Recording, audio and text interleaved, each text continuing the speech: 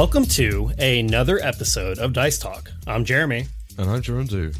And today we have a very special episode planned for you. We're going to talk all about a brand new tabletop system that's unlike any I've ever played, and it is called Abide Asteria. And to help us talk about that, we actually have the creator, Neil. Neil, can you introduce yourself to our listeners, tell us a little bit about yourself, and then tell us a little bit about Abide Asteria? Sure. My name's Neil, and I created Abide Asteria, and I've also been playing role-playing games for the last 15 or so years. One of the very first role-playing games that I played was the Marvel Saga system, which was a card-based game, and you pretty much just played cards. There were no dice or anything like that, and if you've played the Saga system, you kind of know exactly what I'm talking about. But most people haven't, and I think that the big killer for that was it used a proprietary deck of cards, and it also just didn't print very long. So being able to get a hold of that was really a challenge, and you couldn't really buy these cards even like a year after release, and now they're extremely expensive. You can't find them anywhere. So it was always kind of a mental game with me. How could I turn this into something that used regular cards? And I just kind of took those rules and kept twisting them and bending them for the last decade or so in the back of my head. And finally, because of COVID and a lot of ample free time, I decided to sit down and actually hash it out. And sci-fi is my genre, but I have a lot of people that like to play fantasy characters and fantasy games. So I tried my best to combine the two and make it Abide Asteria.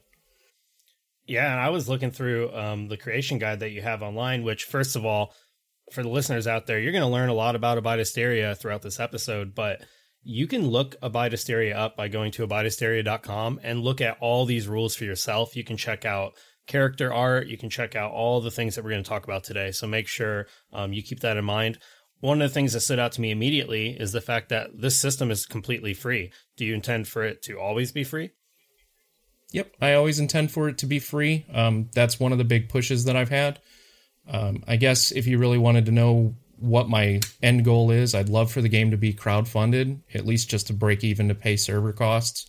But for now, I'm okay with fronting it for a few years even. It's relatively inexpensive to run a website.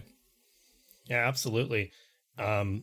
Looking at this game, see, I've never played any of the Saga games myself. So this was actually the first tabletop game I've ever looked at that used cards instead of dice.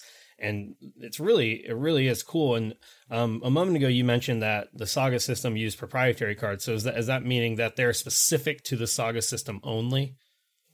Yeah, yep, they were. And I think it was something to the effect of maybe like 96 cards. I don't know off the top of my head, but yeah, it was a large number. It was a pretty large deck. And I remember vividly going and creating this out of index cards. Just so we could have some to play with. But yeah, buying them now is almost impossible. But your system solves that problem because you don't need proprietary cards. In this game, one of the things I've noticed is you just use a normal deck of cards. Yep, you can use a normal deck of cards. I recommend that every player has their own deck, but you can go to the store and pick up a big pack of playing cards for like $10. Yeah, it's certainly not a difficult thing to get hold of playing cards. I think I've probably got like 3 or 4 packs just in a drawer somewhere in my house. So yeah, I think that's really cool that you know they got it's accessible, completely accessible. As you say, that I'm looking at the rules right now for free, hosted on the website, and the only thing I need to play is a deck of cards essentially. So yeah, why not? You can't argue with the price of free. I don't see any bar to just picking it up straight away. Everybody knows what a deck of cards is, so it's just a case of parlaying that into the rule sets that you've put on, which, as you say, is very charitably. And that's even cheaper than buying a free set of dice. Asteria.com. You know what I mean? It's like a fraction of the price of even buying a set of dice. And as we're going to get to in a few minutes, like the innovation, the way that the game works is just so different from anything involving dice. Like it's really cool. But you know what? Instead of just talking about how cool it is, let's actually talk about it so the listeners can see how cool it is. First of all, you're not called a DM or a GM. You're called the guide is one of the things I noticed. And I like that. I like that wordage because it's showing like you're playing with them, not against them. You're not their enemy. You're not running them through some dungeon like it's torturous. Like, why do we call it a dungeon? Like, it is, you're there playing them. You're guiding them on some adventure. And it's a sci-fi and fantasy mix, which some of the listeners probably know. I'm super into that. I run a Eclipse, which is a sci-fi fantasy D&D actual play. Like, mixing the sci-fi and fantasy is something that's very attractive to me. Neil, could you tell us quickly, what are some of the like different races that characters can play in this world? Yeah, there is no limit to what race you want to be. I don't have everything written down because it would be astronomical. If you want to play a dwarf, which isn't on the site, you can play a dwarf and just tell me what denomination they come from or like what their culture is. There's 3 main cultures: the Asterials, which came from a far distant galaxy, and then you have the Moiety, which is a combination of Asterial and or Ferine. It's basically any 2 or more races combined. And Ferine are basically the animals from Earth, minus humans, which are now Asterials. It's very cool. And looking at here, there's some beautiful art that comes with all of these. Who designed this art? Are these different artists, or is this all designed by one person? Right now, we only have one artist, and her name is Kanowin. You can find all of her stuff in the About page, and she's got a link, and you can just go onto her site and look at all of her art. Awesome. Yeah, I like this. I'm just browsing through it, and there's human, and then Macasterial, which essentially is a space elf, which is pretty awesome. Lifa, which is like Groot running around. Dragons, you can play as like an actual quadrupedal dragon. It looks like that's pretty awesome. I'm not going to go through just every one of them, but there's half dog. There's like a cat person, a fox person. There's a rhino person. That's really cool too. Man, if you're listening right now, it's almost like you should have the website in front of you because looking at this, I do like all the pretty art. Cool. Very much so. It's like I say, I think dog people, crucially, are underrepresented in role playing games. Everybody loves a cat person. Yeah, but no dog people. Come on, like what about Barf from Spaceballs? It's been on the tip of our tongues for years. Yeah, any excuse to play a no, dog. But I'm a dog person.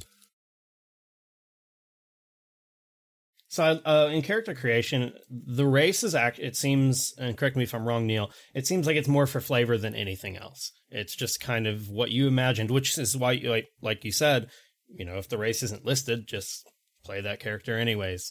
What would you say is the most impactful thing that comes from choosing a race? What really changes it? Does it change any of the mechanics at all, other than just some flavor? Yeah, it does change a little bit. If you're a smaller race, you're going to find that it's a little bit easier to like hide or run away, stow away. If you're a larger race, it's going to be easier for you to lift large objects, maybe go through things. Really, it's going to be up to your guide.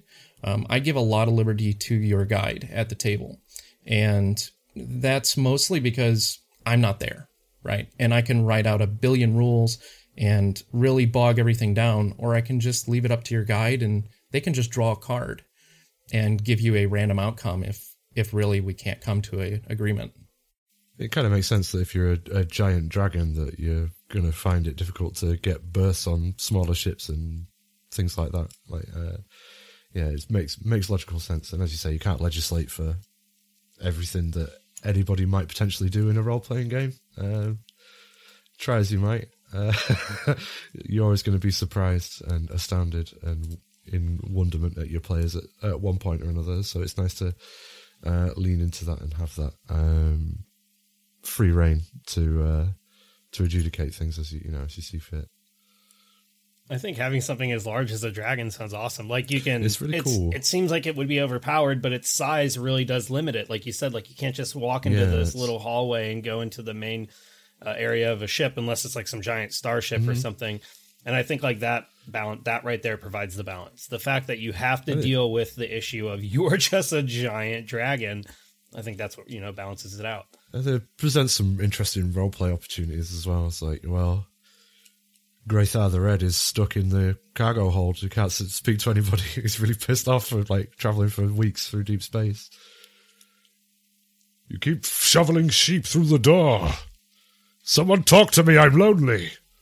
So I don't want to derail you too much, but actually, I addressed this. There's a class known as the Dragon class. And as a Dragon class, you can morph into a normal-sized other race. Mm-hmm. And you're two races, essentially. But it balances out in a different way, which would be your currency is very limited. It's strange how that part works. Does that mean every person that wants to play a dragon class is essentially that idea that they are a dragon that's also been transformed, or are there other ways around that? So you can play a dragon without being a dragon class and be stuck in the cargo bay, like we just discussed. That's totally an option. The other option is you could play, let's say, as a cat person, and but you have given yourself to the dragon culture, and they have bestowed you this morphing spell. And instead of going from a dragon class to a smaller race, you actually go to a dragon. It's very, very cool. So I feel like, and I just want to make sure for our listeners out there that we're not talking about this, assuming they know more about it than they do. I think it's best to just start off with, we've already discussed how the game is card-based. It's a tabletop game. It's fantasy and sci-fi mixed. We talked a little bit about the races. So let's just talk about, character creation. What kind of things go into the character? So then we can talk about how you end up playing the character. At the beginning, it says you need to just first pick a suit from, a suit of cards from the deck. What does that have any sort of impact on your character, on the game itself? So the very first step is picking your sign. And a sign just basically means what you feel that this character associates best with. It's going to affect you in terms of round healing. So every round, the guide's going to draw a card at the top of the round. And if it's your card on suit and your level or under, you will heal one card.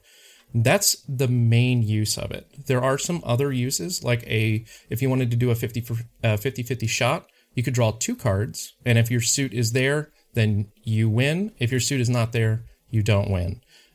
There's also, 25% and close to 75%. And we're really rounding, but that's how that works.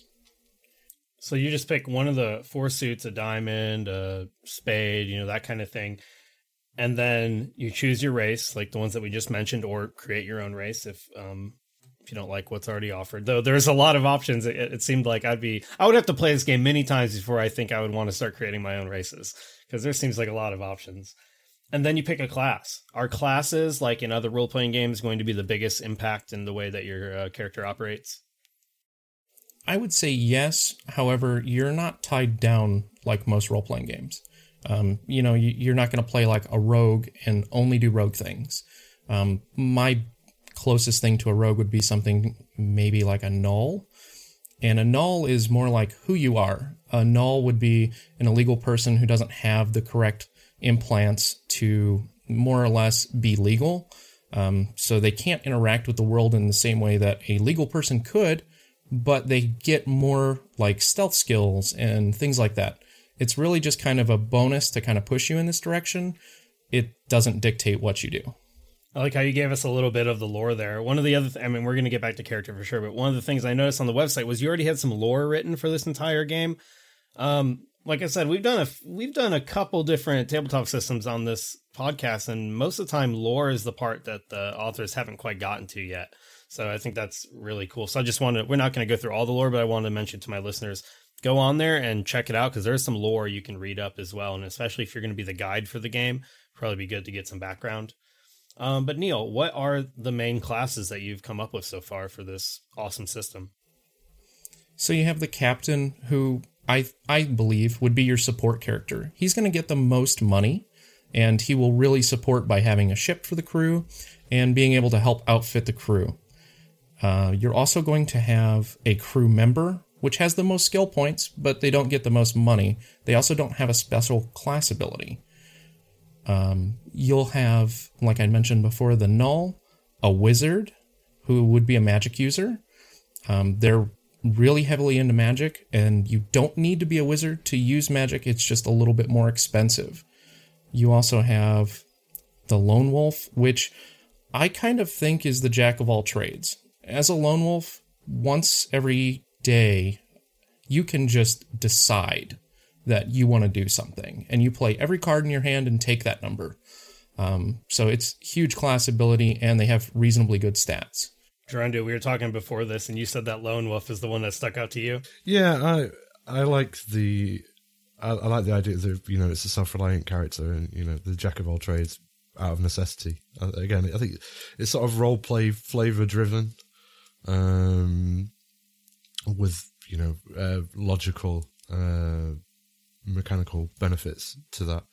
The lone wolf is sort of basically like the one that's most likely to just be like, no, fuck you, I'm going to do what I want to do, and that's reflected in, yeah, well, I'm just going to go all or nothing and just play all my cards. Which, again, I think it sort of prompts, it has a roleplay prompt sort of built in, which I like. It makes it easier to get a handle on your character if you've got a sort of an idea of what motivates them. If it's just being a self-reliant, pig-headed dick, then so be it. That's for you to deal with. No, I don't advocate playing like a complete asshole unless it's funny.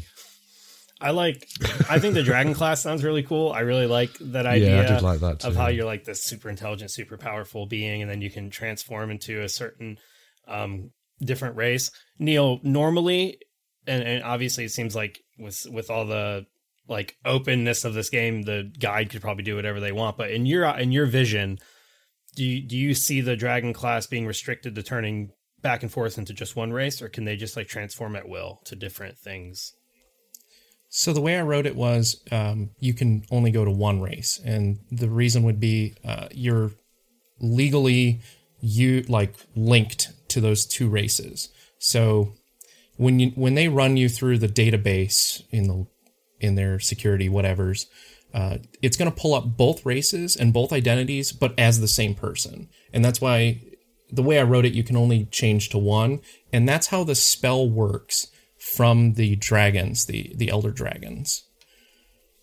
That's pretty cool. And that provides, so I like that that's like based on lore, but it's also kind of, is that a balance mechanic as well? It's balance, yeah. Kind of helps so you're not just, you know, turning into anything, like getting through any security. Yeah, the dragon of 1,000 faces. I think so I do like the dragon class. I like a wizard because, you know, I'm a huge nerd, so wizards are awesome. But honestly, the Null sounds really cool. I think that's like a really cool idea that everyone is connected. Like we have this sort of like chips or barcode or some sort of scanning method, but the Null doesn't. They don't exist. And I think that's really awesome. I think that's really cool because from a role-playing side, okay, if you don't exist, then why do you exist? How do the people around you, how are you friends with them? Why do they exist, but you don't? Why did they accept you? What's the reason you're off the grid? Do people think you're dead, or do they just know you never were born? It just seems like there's so many options for like fleshing out a character with that. Yeah, absolutely. Being a sort of, you could be persona non grata, or, you know, you could be any kind of outcast. And again, like I say, just reading the summaries on the website, which again, available completely for you to look at for free. They really do sort of spark the imagination, I think, in ways that perhaps other games don't, because it's less enforced into, you know, strict micromanagement of stats and so on. You've got sort of prompts, and then you can take it in whatever kind of lore flavor direction you like, which is nice to have that kind of freedom. Neil, now that we've, you know, if we're in the process of making a character and we've picked our class, the next thing would be skills. So I noticed there is a number of skills. You have magic, melee, ranged weapons, technology, mechanical weapon, piloting, ship crew, streets, and charisma.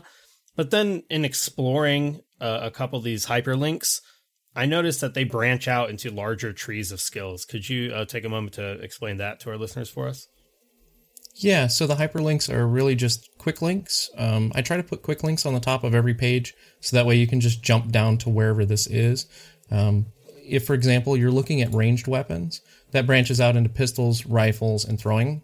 So you can just use that hyperlink and jump straight down to it. But everything branches out into a more specific thing. So like piloting, you have piloting as a skill, miscellaneous piloting, which would be like driving a car, flying a hover car, something to that effect, something that doesn't traverse space. And then you have the XL pilot. So the XL pilot would be something like a huge freighter or like a capital ship. Then you have fighter pilot, which would be, well, you know, fighter pilot stuff. So what does it mean? I noticed next to piloting, it says required. Does that mean everybody starts with that as a required skill, or does that mean you are required to get that skill before branching out into the other ones? Yeah, so anything that's marked as required, it's very obvious, big red text. You have to fill that out, and that has to be the highest skill matched to any other skill in that tree. And it's just kind of, you know, you'd have to learn how to fly a regular ship before you can fly a capital ship, or fly a fighter pilot or a fighter ship with any sort of finesse. Well, how do you get more skills? Is there a way to level up? Is there a way to improve your character and keep unlocking skills, or do you choose them all at character creation? So you do choose them at character creation, but you also level up.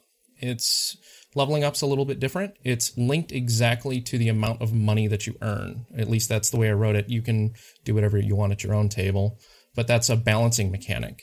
So depending on how much money you earn, you will level up, and you can use these skills to just keep going up. You don't have to pay. You just pay the difference between the one you have now and the skill above it.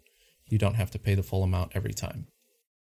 It's really cool because a lot of these skills are, I mean, they're awesome. Once again, I implore the listeners to please go to abideasteria.com and pull this up in front of you, even while you're listening to the episode, because we couldn't take the time to read through every one of these, but there's so many amazing skills. Like element magic allows for elements to be controlled or created. Examples: air, fire, water, earth. And that's it.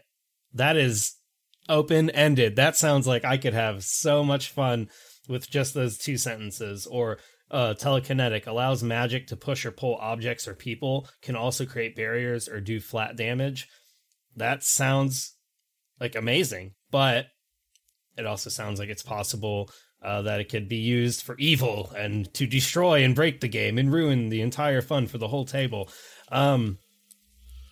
You've never done that, have you? Not me. No, of course not. There's a note that says that the guide needs to keep this in mind, and that there actually is a mechanic in place to kind of help keep the spellcasters from breaking the game.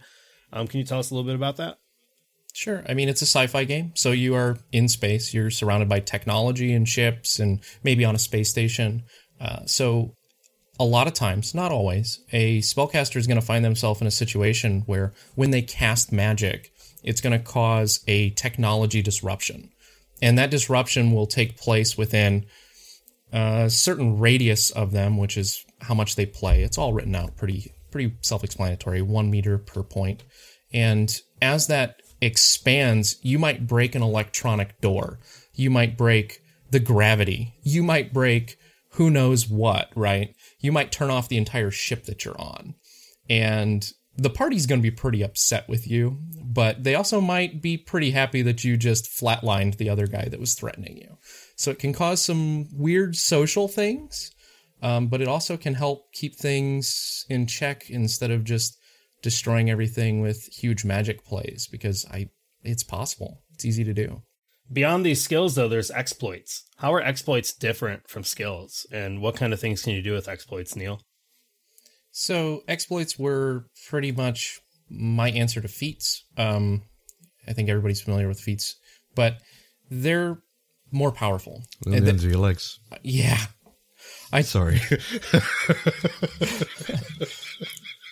I tried to make it, you know how like when you're playing a character like, let's say Pathfinder or something, and the only thing that you want to do is like, well, I got to take toughness first, otherwise I'm not going to have any HP. I tried to make it so that every exploit has something to bring to the table, and it's kind of divided into different sections. There's one that'll let you control the guide. There's a feat that'll let you, an exploit, it'll let you pay money to make the guide redo a random event or redo damage or redo anything. And you can play that up to 3 times just paying money right out of your pocket. But game money, not like I usually just Venmo. I usually Venmo Adam and he just changes the roll for me. But yeah, I was going to say, like, we are not immune to bribery as fallible human beings. But yeah, no, I'm just looking at that now. The gambler. No, sorry, but yeah. So you can. We just can't help let a joke go by. But so you're saying you can pay in-game currency to actually affect like the guide themselves, the GM essentially. Yeah. It's a way to kind of give a little bit of power to the players. If let's say you're tracking someone and you've been tracking him for like 3 sessions, and you're like, "Is he in this room?" And the guide pulls his random card, and he's like, "No, but there's 7 guys in here." It's like, you know what? I'm going to play gambler. I'm done with this. Like, okay. And you pull another one. Is he there now? Nope. He's still not there. All right. I'll play it again. Is he there now? Yeah, he's there. You could just keep, you can play that up to 3 times a day. I mean, it costs money, but if you're playing a character that has a lot of money or gets a lot of money, it's not a problem. And it's a way to maybe help alleviate some of the stress that the other players are having. Yeah, these are cool. It like gamifies it a little bit. Like it seems like skills are more in character, and then exploits seem like meta almost. Like you are changing the way the mechanics of the game work to exploit player actions as opposed to character actions. Yeah, that's pretty cool. I like how you have a little bit of both. It's pretty cool. And then I guess the only thing after that is you pick equipment. With equipment, is it pretty basic, or can you like make a drastic difference in the way your character operates based on equipment? And then, how strict do you have to be with money and buying things? It seems like money and currency is a big part of this game. So do you spend money to get more equipment, or is this just kind of stuff you have based on your character? You're going to spend money to get equipment. Every character starts with a certain amount of money, and they can only get a certain amount of money before the end of the game. So every character will receive a payout. So let's say the payout's 1 million. Every character will get the payout and then times that or multiply it by their class multiplier and their payout multiplier. So like a null's payout multiplier is 0.25. So they're only going to get 25% of the money, whereas a captain's multiplier is 3. So they're going to get triple the money of everybody else. And it's kind of a way to just help get the game. Like dragons. It's a way to help balance everything. So that way, if I'm a big dragon that can change into small races, like, where's the downside? You don't have any money. You get 25,000 every level. And to give you a really basic example, the cheapest armor is 15 grand. Wow. I can see, as you say, I can see that working quite nicely as a limiting factor. And I think within it, I'm obviously, this is just from the top of my head, within universe, you could probably justify that by saying that dragons have opulent lifestyles that they need to maintain, and X amount of any profit they get from any mission goes towards maintaining ridiculously opulent quarters, or, gold teaspoons for afternoon tea, which is space caviar sandwiches or whatever, they're just the finest things in life. And that's why that's why it's limited. They've already got X amount of spending money left over after maintaining such a ridiculous lifestyle or whatever. As I say, that's just my justification for it. I was thinking on the polar opposite. So I was, it's funny that you came up with that. I was thinking like, they're a dragon. They're like, I'm a dragon knight. I can transfer. Like, I'm above currency. I'm above playing by this world's rules. I'm just this. Guess it depends on the dragon, right? I don't know. That's interesting how we can both look at that and literally have opposite opinions on it. So I think we covered most of the stuff in terms of creating a character. Like, it really is that easy. Obviously, like any tabletop game, you have to go through and, pick your skills and pick your exploits and read a little bit and see what you like and what you don't like. But compared to most, big tabletop games, this seems pretty simple in terms of character creation. It doesn't really seem like you're going to confuse anybody. It's very well laid out, especially with the website that you've offered, once again, for free. But one thing I would like to at least introduce to our listeners a little bit before, and I didn't want to spoil this, but we're actually going to give you a little taste of some actual play here in the second part of the episode. Yeah. But before we get to that, how does the game work? Like, let's say we're in combat. How do we play this game? We don't have dice, so how do we figure out what works and what doesn't? I'm going to assume that everybody has their own deck of cards. If you don't, you can use a single deck and kind of share it or combine a couple of decks.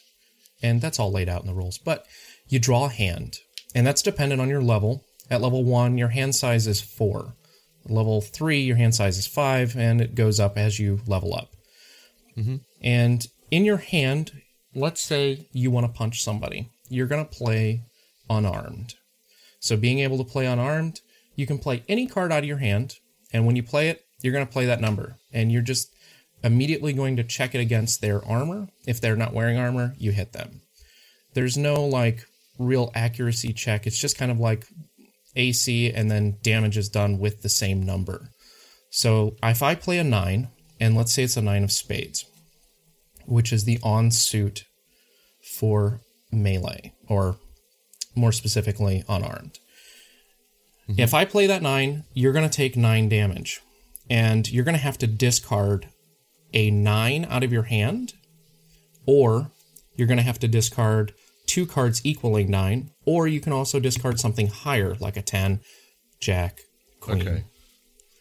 So those are worth the face cards are worth a little bit more. Yeah, it's pretty straightforward. It just goes 2, 4, 6, or goes all the way up to 10, and then you have jacks, which would be 11, queens 12, kings 13. The oddball is aces, which is 15. Okay. I also saw that sometimes they can be used as a 1, which is common in a lot of different card games. What would be the advantage of that? Is there really a scenario where that is something you might want to do? It's very rare, but in some really strange circumstances, you can add a 1 to a play if it's under your level, or you can use it for initiative. It may not seem like much, but in a really tight situation, why take that away from a player? If there is no 1 card, then I think that that's a pretty easy way to give them just a little bit extra when they might really need it. So we have these cards in our hands. It's like we can choose to do a certain amount of damage this turn, save a different card for another turn. Do you draw more cards every turn? I saw that, and once again, getting ahead of myself like always, I saw that the cards are actually connected to your health. So how does that work between drawing cards, discarding cards, and maintaining health? Yeah, so like if you have a hand size of 4, and at the end of your turn, so you're going to play damage first, and then at the end of your turn, you'll refresh to your current hand size, which would be 4. And let's say, like I did the 9 damage, now you discarded a 10. So now you have 3 cards in your hand, and that's your health now. Now you can only play those 3 cards. So it's going to be kind of like you're going to have to use a lot of strategy, and this is one of the things that really, really brings the game out, and I absolutely love about it, is now I have to decide, okay, I need these suits, I really need these plays, but I'm going to have to give up this 10. And I don't want to give that one up. Maybe I'll give up these 2 lower cards, like a 5 and a 2 that are offsuit. And sure, now my health is half instead of just down by 1, but next turn I know that I can knock this guy out with a huge play. So there's a risk reward strat going on in there. Well, I like that strategy. I like the idea. Like, I'm a big fan of board games, and this for a lot of people, board games are like the little bridge between video games and tabletop games. And I think including like that kind of thing, like that, like a little bit of metagaming, but like it's part of the mechanics, is how the game works. I think that's cool. Because I don't know, in my mind, I imagine it like a sword fight. Like, in your head, what are the like attacks and what are the strategies you can use. And so you play this card this turn, knowing that it's, you're not going to have that card next turn. So you're going to have to make a different choice next time. I just like that. And then the idea that you can draw a new card and then implement new strategies based off of that. I think that's very cool. So at level 1, do you just start with 4 cards? Do you ever get the chance to have a higher, to have more cards in your hand, or is your health essentially always at 4? Yeah, so at level 3, you're going to go up to 5 cards. And then you get 1 additional card at 5. And, maybe that's not correct. It's 5, 8, and 14. Sorry, I had to look myself. There's so much to read or remember. So you'll get 1 additional card, and there's other things that can manipulate your hand size as well. Exploits will help you with that.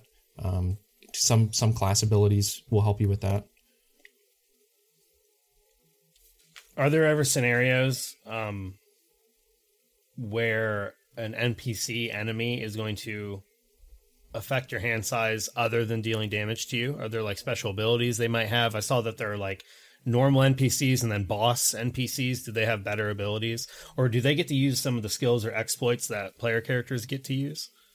Yeah, so like a boss, I try not to dive too deeply because I don't know what your guide is doing.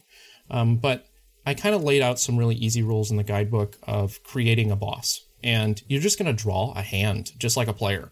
And you might give them one or two abilities just to kind of give it some flavor. And what you'll use is that random card. So unless this is all planned out, I'm assuming that you're just kind of running the table without doing any planning. This is just randomly generated.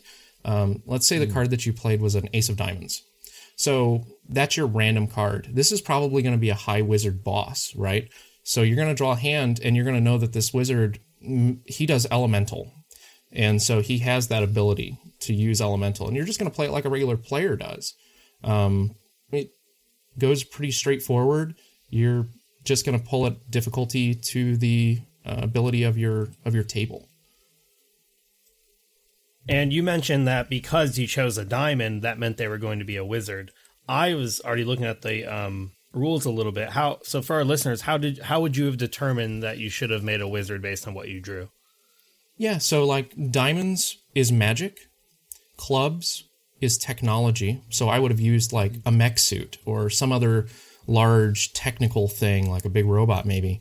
Then you have spades, which I associate with like damage or some sort of like melee or maybe firearms. So maybe it's just like a really big guy with a minigun with a lot of armor. Or you also have hearts, which I associate more with diplomacy and piloting. So maybe it's like some really big hotshot person that has guards or something. So maybe you're going to play against this one diplomat, but they also have 5 guards or 4 guards. Now, is that a in concrete specific rule, or is the drawing just kind of to help the guide come up with something a little bit more quickly? Like if you were creating a larger scope story, could you just decide on your own you wanted to have a wizard as the main boss, or is it kind of imperative to the gameplay that you do it at random? No, you don't need to. It doesn't have to be random. You can just write everything out and run a very strict campaign if you want. I try to make it as easy and open for you as you want, and it's in a way to get you random encounters without having to roll dice. Just trying to do the same thing that other people have done in card format. Yeah, absolutely. You've got the freedom to put set pieces in as much as you want, but just the play-by-play for random encounters and for, I guess, an emergent narrative, little bits in between whatever beats you want to hit. You can then, got the random chance of playing certain cards to get certain outcomes. I like that. I like that a lot.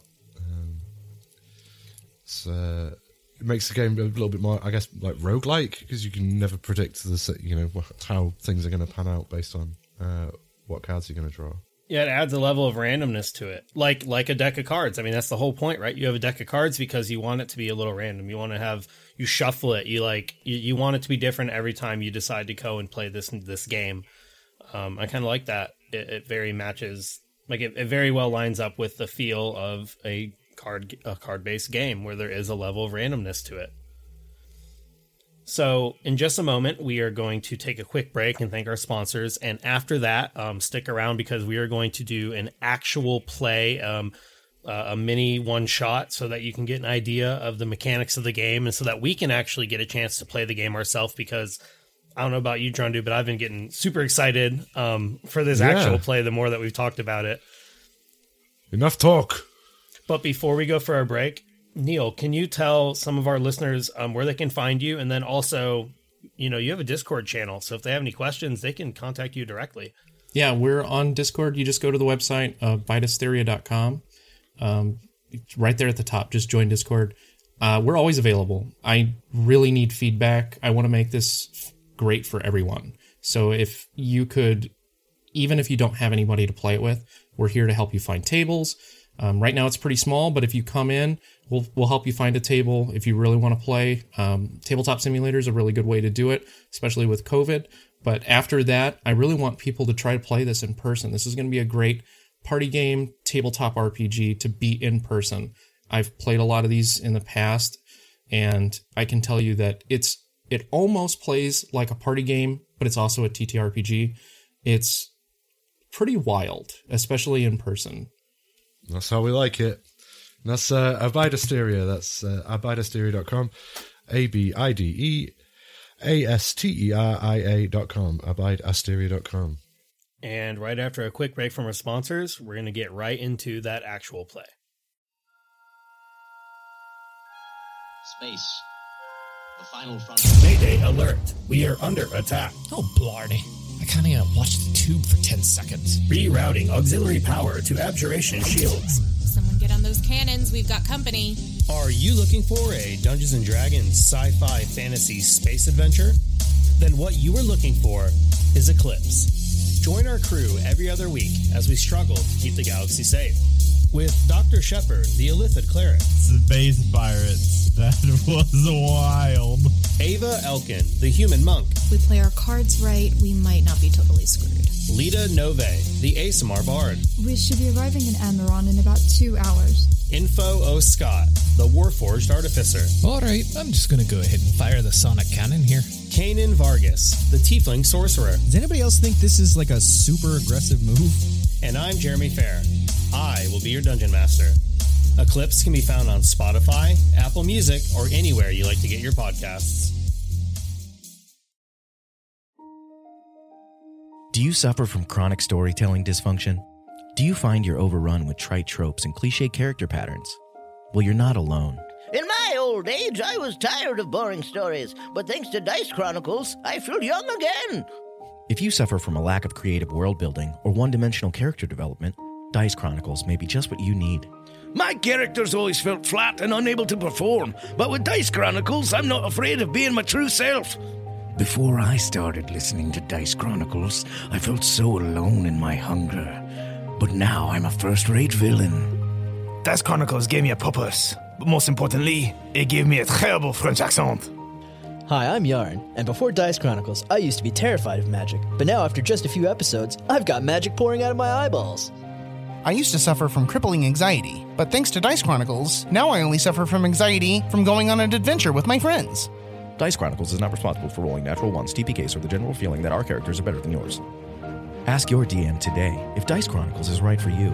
Find us at podbean.com or wherever you listen to your favorite podcasts. And we are back. So before the break, we talked all about Abide Asteria. We talked about some of the main mechanics of how to play the game, how to run the game from the guide standpoint, and even touched on how to make characters briefly. Once again, make sure you go to abideasteria.com where you can find all of the rules 100% free. They're constantly updating these games. They're adding more art. They're adding more mechanics. When there is some sort of question that a player has, they're answering that question and updating the game. So make sure you go on there and check that out. But now we actually get to play the game, which this is super exciting because the only time we've done an actual play on Dice Talk, I had to run the game. So to be a player seems really, really awesome. So let's go ahead and get started. We have both been given, Drundu and I have both been given some pre-generated character sheets to save some time. And I am playing Fruno, and Fruno is a Lifa wizard. What are you playing, Drundu? I'm playing Dartal, who's a duckling, which I believe is like a tiefling style creature, who is a lone wolf, which is, as we discussed, the jack of all trades kind of character with some interesting, again, the interesting gambler exploit that we also talked about earlier. So there's lots of potential for game breaking, it seems, between the two of us. But we're going to be on our very best behavior. It seems like there's mechanics in place to keep us both chained to our post a little bit so that we don't escape the barriers of this game. But yeah, let's go ahead and get started. So Neil, I give the stage to you. Where are we? What are we doing? All right, so you actually both just woke up, and it's dark. You hear a slight hissing sound, and as that hissing sound happens, the door in front of you starts to open. You realize that you're standing inside of a pod. In this pod, it's nice and cushioned and warm, but you have everything on your person. You have your weapons and your armor. And as you start to look around, you see one another. Fruno, you see Dartal, and Dartal, you see Fruno. You know one another. You've been working together, and it's been a couple of years, but you can't really remember a whole lot other than you do know each other. So as the doors open, red lights start to spin above you. And this area is fairly large, and there are at least a dozen pods on each wall. But these are the only two that have opened. Dartal, what are we doing here? I have suddenly developed a terrible French accent. Yeah, that is a pretty terrible accent. It's only from TV, so what can you expect?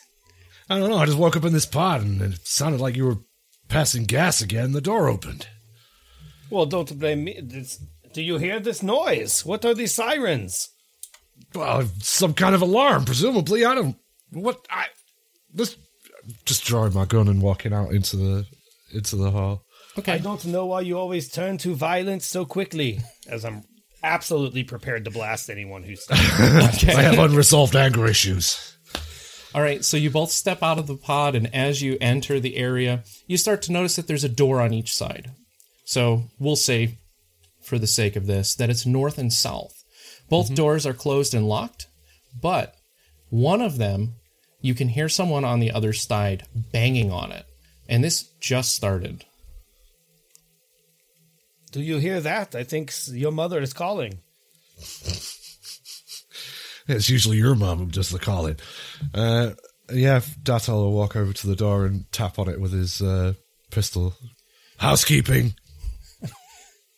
You hear a voice from the other side, and he sounds old. Hey, what are you doing in there? You should be napping. Why are you awake?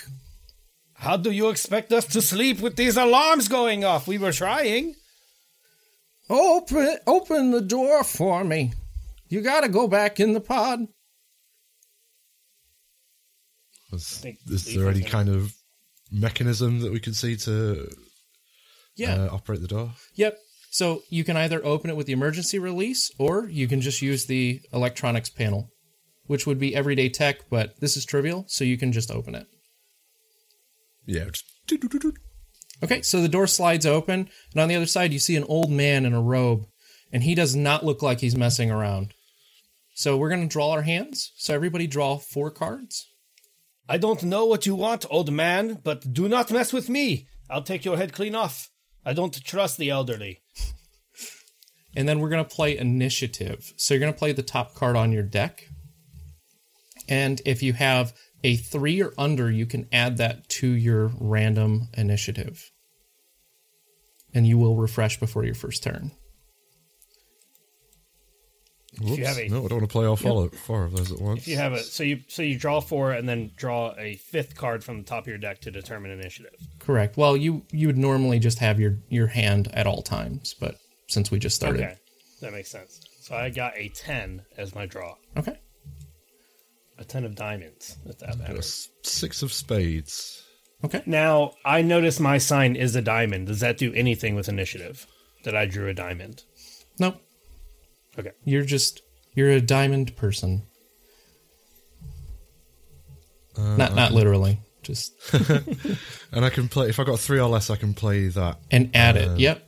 Straight out of your hand, and then you'll refresh it. It's kind of a way to get rid of garbage cards and get a little bit of a bonus. Right, that's a 6 and a 3, so 9. Okie dokie. All right, well, he had a 3, so you guys go first. And who has the highest? That would be my good plant friend, right? Fruno, yes. You have a 10. So, Fruno, you get to choose whether we're going to go clockwise towards me or counterclockwise towards Dartal. I recommend counterclockwise. Yeah, I'll go counterclockwise. And just for the listeners, so I can paint a mind picture, I basically look like Groot, but I am a French wizard, apparently. So whatever whatever hellscape image comes to mind, I look like a devilish solid snake. There you go. All right, so this will be your first combat round. So go ahead and just declare your action. You can play any spell or any ability that you'd like. Oh, okay. Yeah, he's going to attack you. You can tell. And he is a wizard. How far does my elemental control go? I can't control metal as a type of earth or something, right? No. Okay. That would be a lot. Cool. I'm going to use my telekinetic ability to attempt to shove. I want to force shove this old man back. Okay. So that I can hopefully have time to shut the door since he looks aggressive. Sounds good. So telekinetic for your Fruno is naturally blocked. You cannot play that spell. Oh. You can play elemental, healing, or illusion. And so grounding. What does naturally blocked mean? So why is it on my list but I can't use it? So a naturally blocked skill is a way to give you more skill points when creating a character. And you can just declare, I know I never will use this. So let's say you're a wizard. You don't need to know how to use technology. First of all, that fits your character. You don't care. You don't want to know. I have no idea how that cell phone works. Just let me cast spells. And this is a way to get more points into that, but you can never learn that skill, no matter how far you go in the game. Okay, I understand now. In that case, I would like to use my elemental power to instead control air to attempt to push this person back. Perfect. If possible. Yep. And being open as it is. So now you're going to play out of your hand. If it's on suit diamonds, you can play additional diamonds out of your hand. If it's on suit spades, because you're elite in that skill, you can play additional spades out of your hand. Or because you're skilled or higher, you can also play from the top of your deck after you've played one card. Okay. If you don't have any of those, you can just play a card and take the value of it. All right. I'm going to play... So a queen comes out to 12 points? 12 points, yep.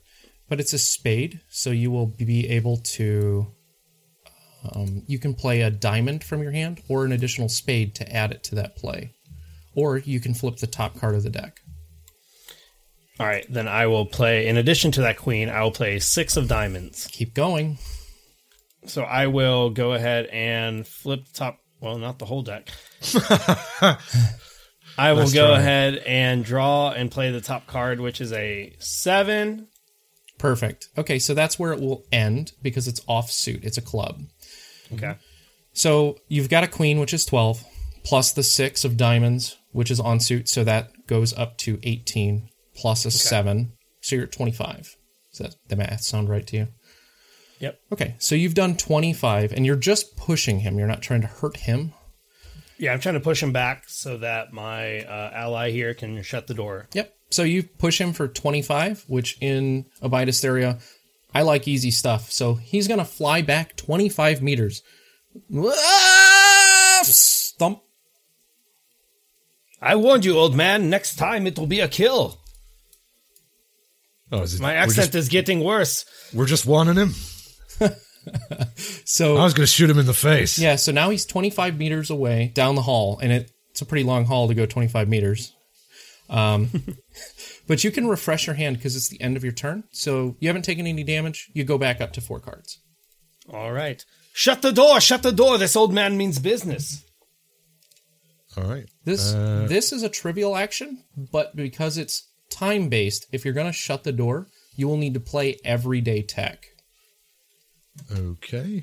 Which is a club, and I am not skilled in. So if we look up, Here, I am unskilled, so I will play a card and use the total value of the card. If it's on suit, I may play an additional card from my hand valued at or under the level that is on suit. Okay, so that's a club.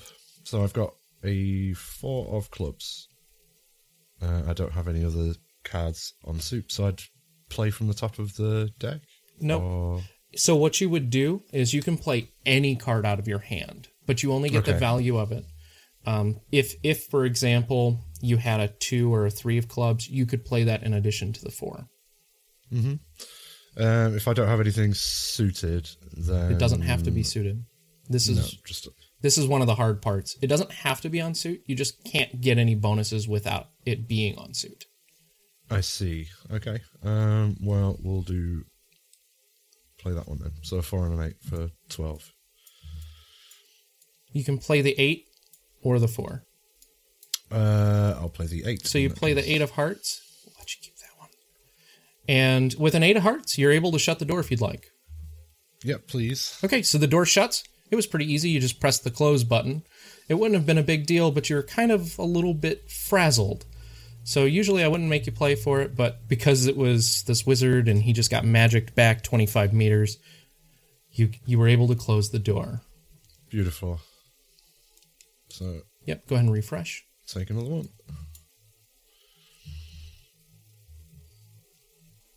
What would you like to do now?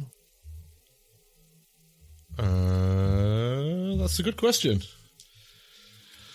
What do you think? Check these other pods? He was pretty insistent that we should go back in ours. I don't know, but he seemed like he meant business. I think perhaps we should come up with a plan and expect him to attack us once more. Let's see about turning off these alarms, I guess, and finding out what's causing them. Okay. So if you wanted to do that, you will need to play... I would say Everyday Tech will get you to a panel, and on this panel you'll be able to tell why the alarm is going off. Neither of you have hacking, but you can try to figure out what's going on. Maybe you have clearance to turn that alarm off or something. At least find out what's causing it. Yeah. Right, I will play this 4 of clubs.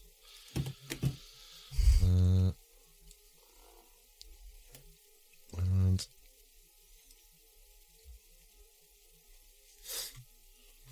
so just the 4 clubs? So, yeah, so I've got that's worth playing. Dartal walks over to the console and he's looking at it, and he's looking at it, and he presses a couple buttons on it, and he almost figures it out, and then he's like, I don't know.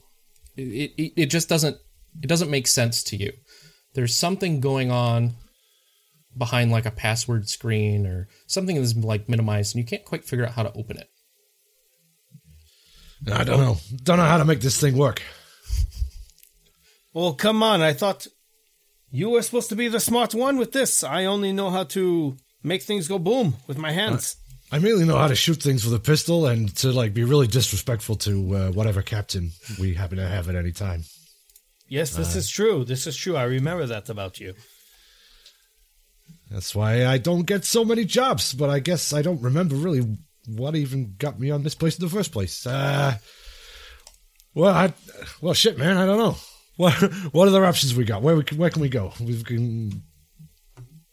got more of some more corridors to follow or something. Check out another door. Yep, there's 2 doors. We can certainly try to escape through this route, but that old man seems like he's not going to give up so easily. What did you do to piss him off, huh? If I knew that, I would probably do it some more. But, yeah, I don't have a clue. Your guess is as good as mine, pal. All right. That's okay. So what's this guy doing? It's his turn, right? He's still running back. He moves 10 per turn. Okay. So So does it go back to my turn then? Yeah, it'll be a while before he gets to you. I say we try to go out this other door, and perhaps he will think we simply disappeared. The old switcheroo. All right, yeah, okay, let's do it. But maybe I should handle this, yeah? You've already failed at the other one pretty well. Yeah, my hands are full of shame. That's for sure. And I'm going to go, I don't know if my accent turned to that, but I'm going to go over to the door and I'm going to, despite being a wizard and not really liking technology that much, attempt to open this door. Do I see like I can just grab a handle and open it, or does it seem like the kind of thing where I need some sort of technological prowess? So you're not going to need technological prowess. The only reason I made Dartal play that was it was just kind of a frazzled moment. So since this is a lot more calm right now, you can take the extra 5 seconds and figure out how to open the door. So even though I think you're naturally blocked in it, but I mean, you're not completely stupid. You've seen people press the open button on a screen before. Yeah. So I can't hack a door, but I can open a door. Yep. The door opens, and this one is not a hallway. It appears to be catwalks both up and down, and you see a couple of people, and they're dressed in all white, and they're looking over at the door that just opened. And you can tell that this is some sort of like engine room or maybe engineering, because there's multiple levels and different people working at different consoles. It seems I found a catwalk. It might be made specifically for you. You used to work the nights, yes? Once upon a time, I have walked with cats many times. So I guess let's bound forth into the engine room, whatever this is. Yeah, perhaps you should go first, and I will stay back just in case Old Man Rivers decides to follow us, yes? All right.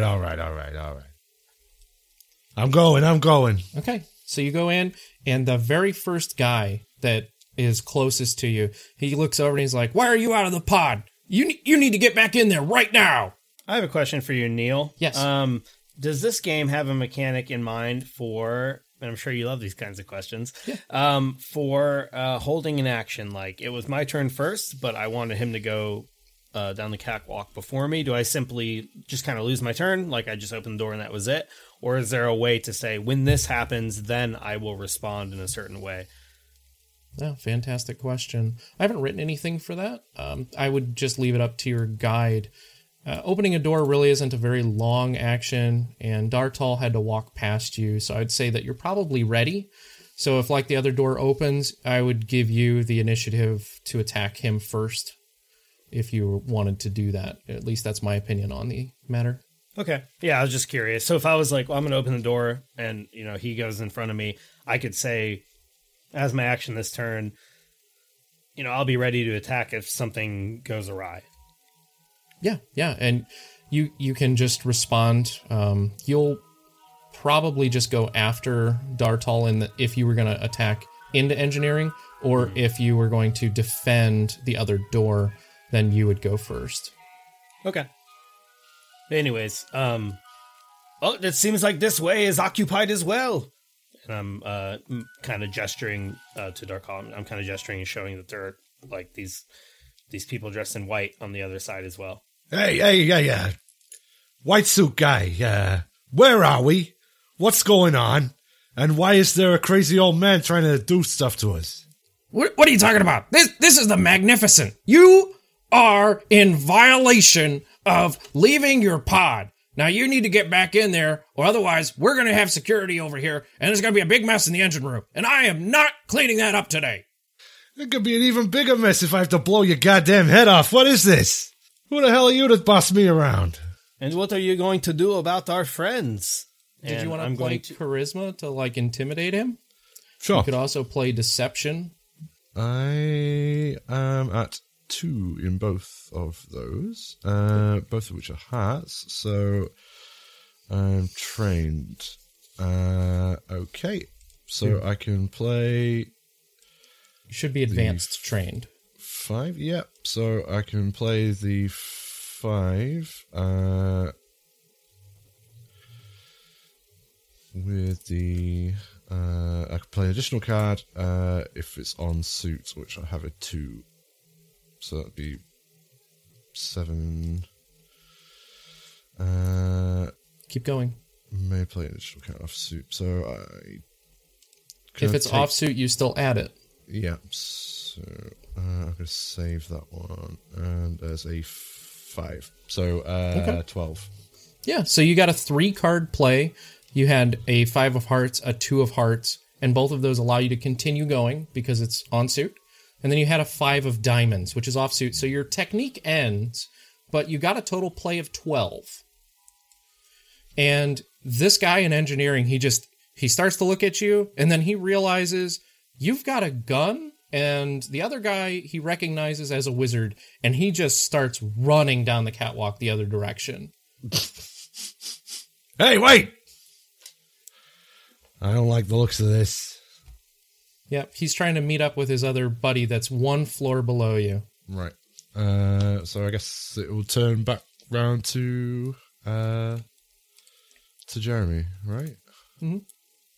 I had another question. Yep. Do these new NPCs, I don't know that they're enemies yet necessarily, have their own initiative, or do they simply fall into the initiative of the previous encounter?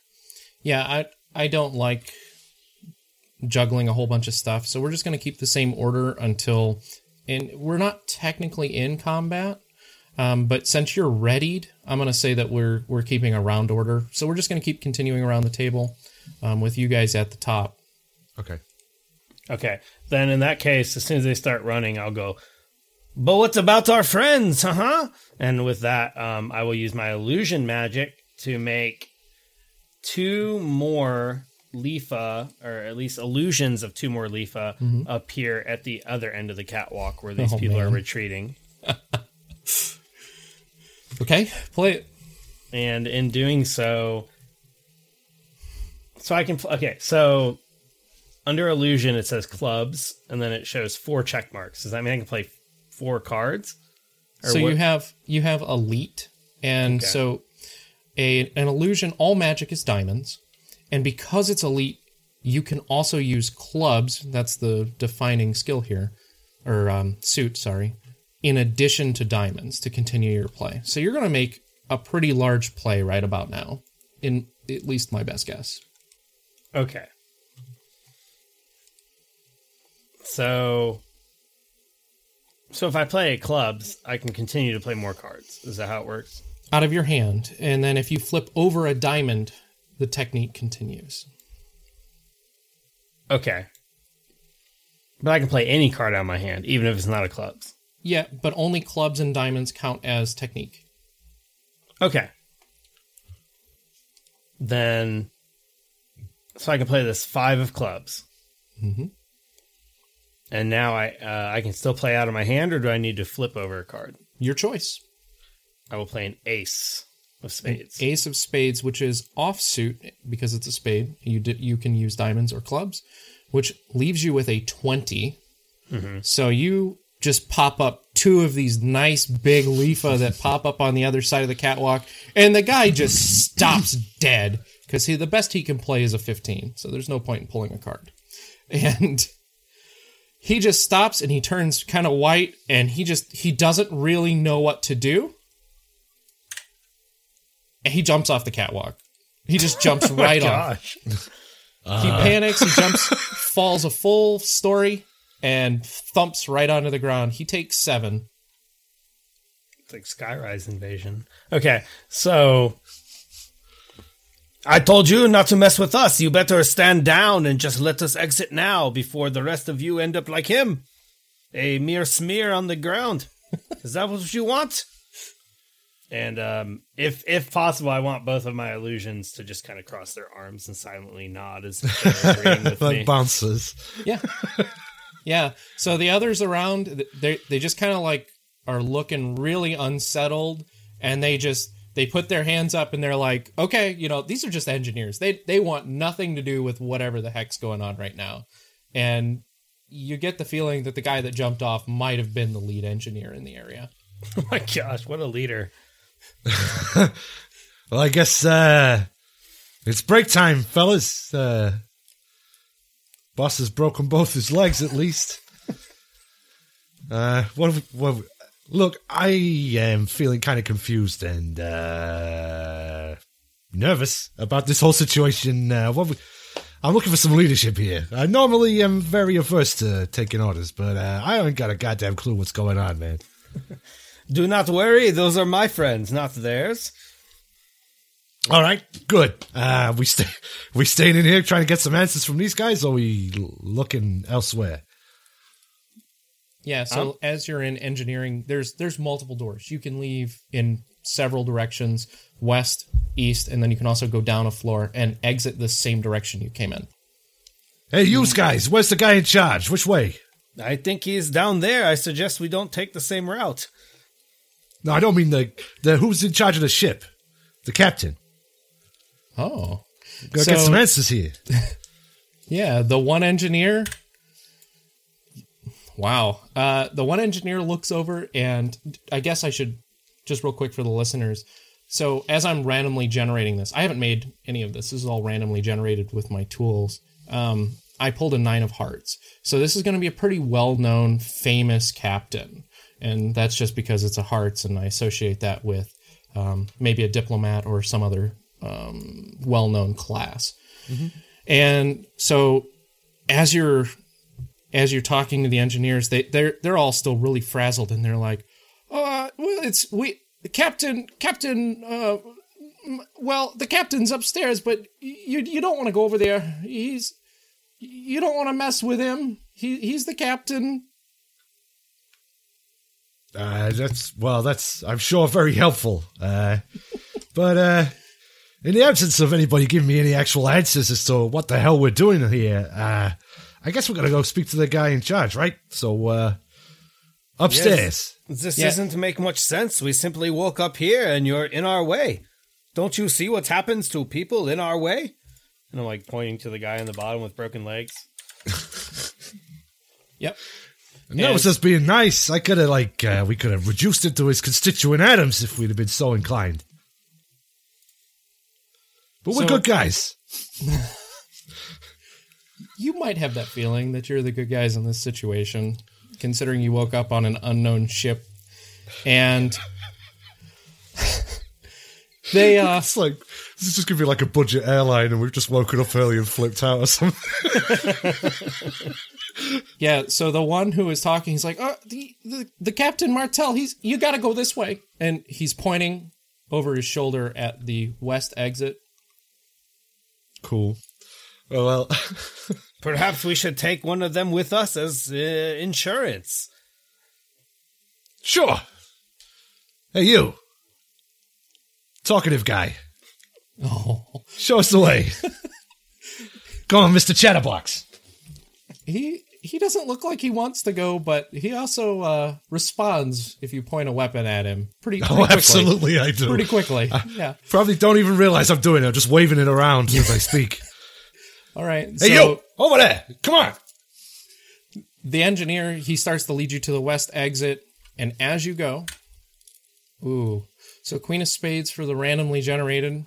You're going to run into a rather large and armored-looking guy partway through this staircase. So you're going up, up, up, and he's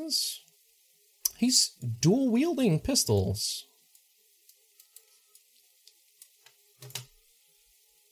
And he's just got this real thick armor on him. Good thing we're wielding as hostage. Yep. Hey, how you doing?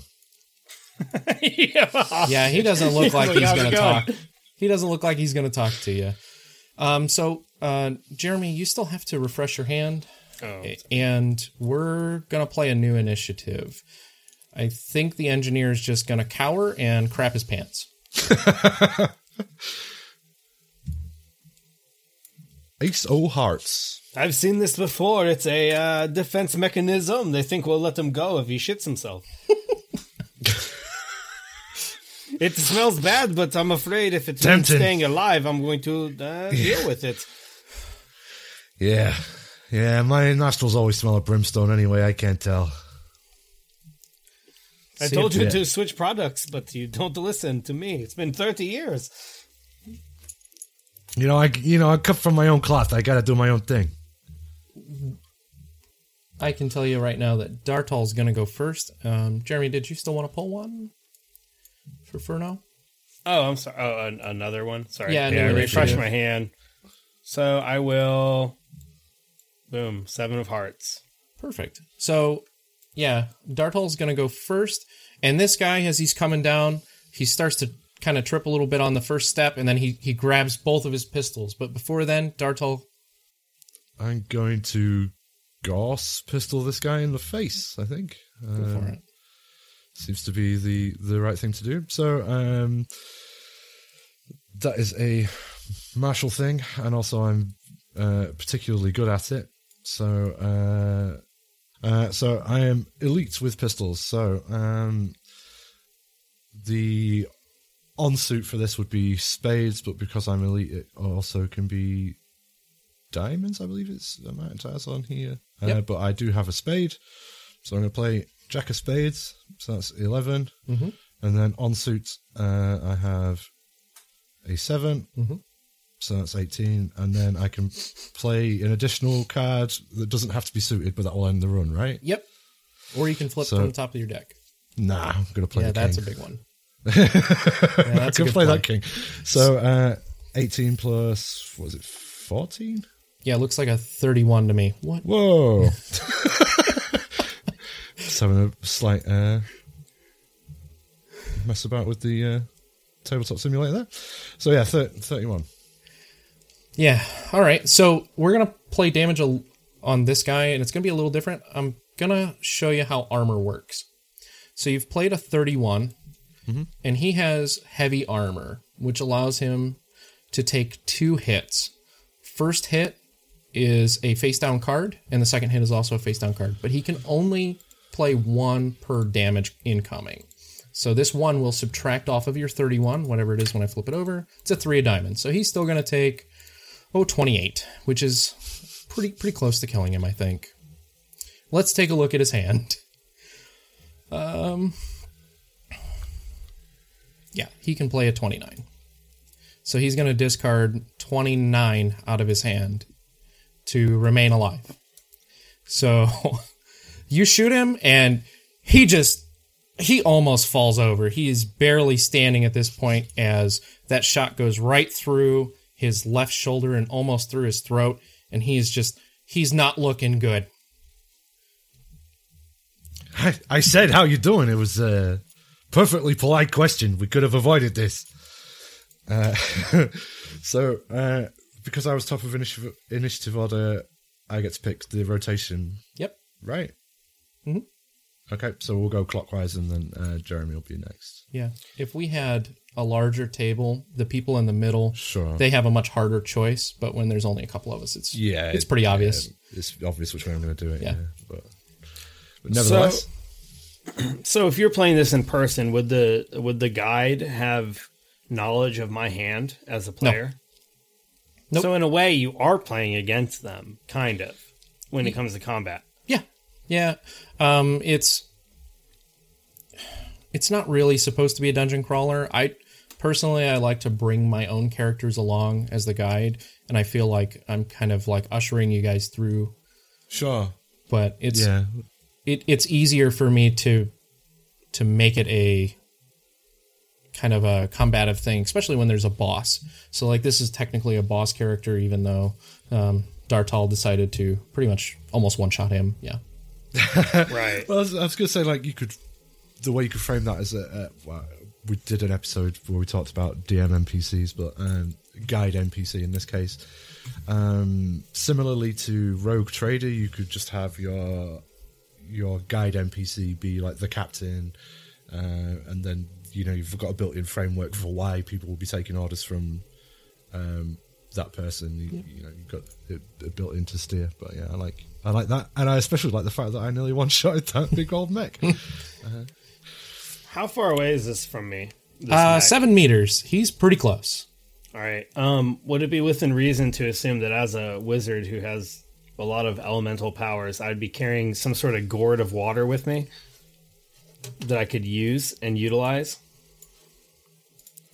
I would say you can find one. I mean, the guy crapped himself if you really need that. Yeah, I mean, you can find it. It's not that hard. It's Okay, yeah, I would just pull my, I don't... It's a canteen or something, right? Yeah, exactly. Yeah, like a little canteen. I guess locked in the little prison cell, they didn't want us to die, so I did have like a little cantina with some water, and I would have brought that I had with my me. guns, so if you had like a flask or something. Yeah, there you go. Yep. And I'll open it, and very much in an Avatar the Last Airbender sort of way, I will use my elemental powers to control this water and like launch it at this thing as like a sort of, I don't know, like a powerful stabbing attack. Like the moment it hits it, I want it to solidify into ice to attempt to break through this like mech armor and attack whatever being is controlling this mech. Okay. Yeah, go for it.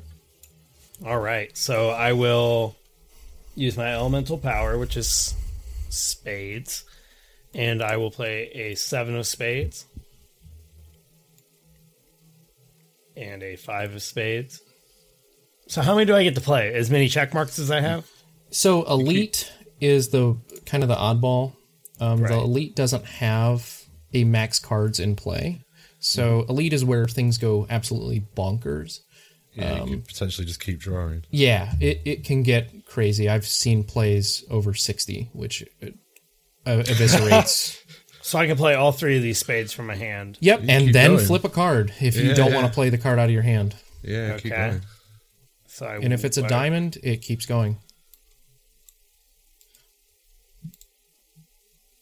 Spade does not, and that's the so 9 of spades. All right, so you have 12, 16, 25. Yep, 25. I agree with that. He is dead. His armor was 8, and he has a 3 in his hand. So he's. Hey, that was my kill. That was my kill. Obviously not. Straight. I was more fluid on the kill. You were too slow. That was an assist. You got an assist. That is bullshit. That is fucking bullshit. An assist kill. This is not. There's going to be an asterisk next to that on your permanent record for the rest of your days. You know that was my kill. You know. I think this is why we spend so much time apart. It's like once a decade. So as you're bickering on the stairs about who got the kill, you can hear coming up the stairs just this rasping, and it's the old man. You have finally found your way around the sides, I suppose. If this is your boss, look what happened to him. And I'm pointing at the slaughtered person inside the mech suit. Yeah, he's a wizard. He just doesn't care. He's coming. So it's actually your guys' turn again, because he's still coming up the stairs and you can hear him coming. It's no surprise to you. And that this old guy, I gotta put you back in the pods, you little shits. Well, he doesn't believe in technology, so that doesn't faze him. So does this go to Drondu's turn then? Yep. Yeah, I'm just having a look now at what I can do.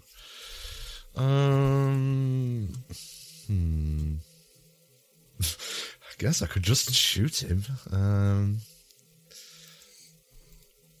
No, I'm gonna try and do something else, I guess. So I'd be advanced trade. I don't have anything suited for this, but I'm going to try and talk him down. Like, hey, buddy, look, we just murdered a big robot guy. He's like, you're just an old man. There's no need for this. Just calm down. Go back to bed. I don't have anything suited, so Queen of Diamonds. Okay. So that's a pretty good play. What would be diplomacy? Of course, you could twist it to a lie and make it deception.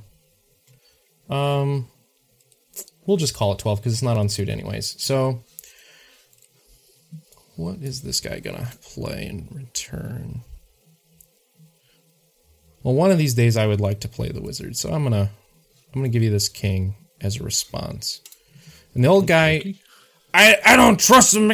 I don't trust all that technology. This magic is pure, and I will show you why.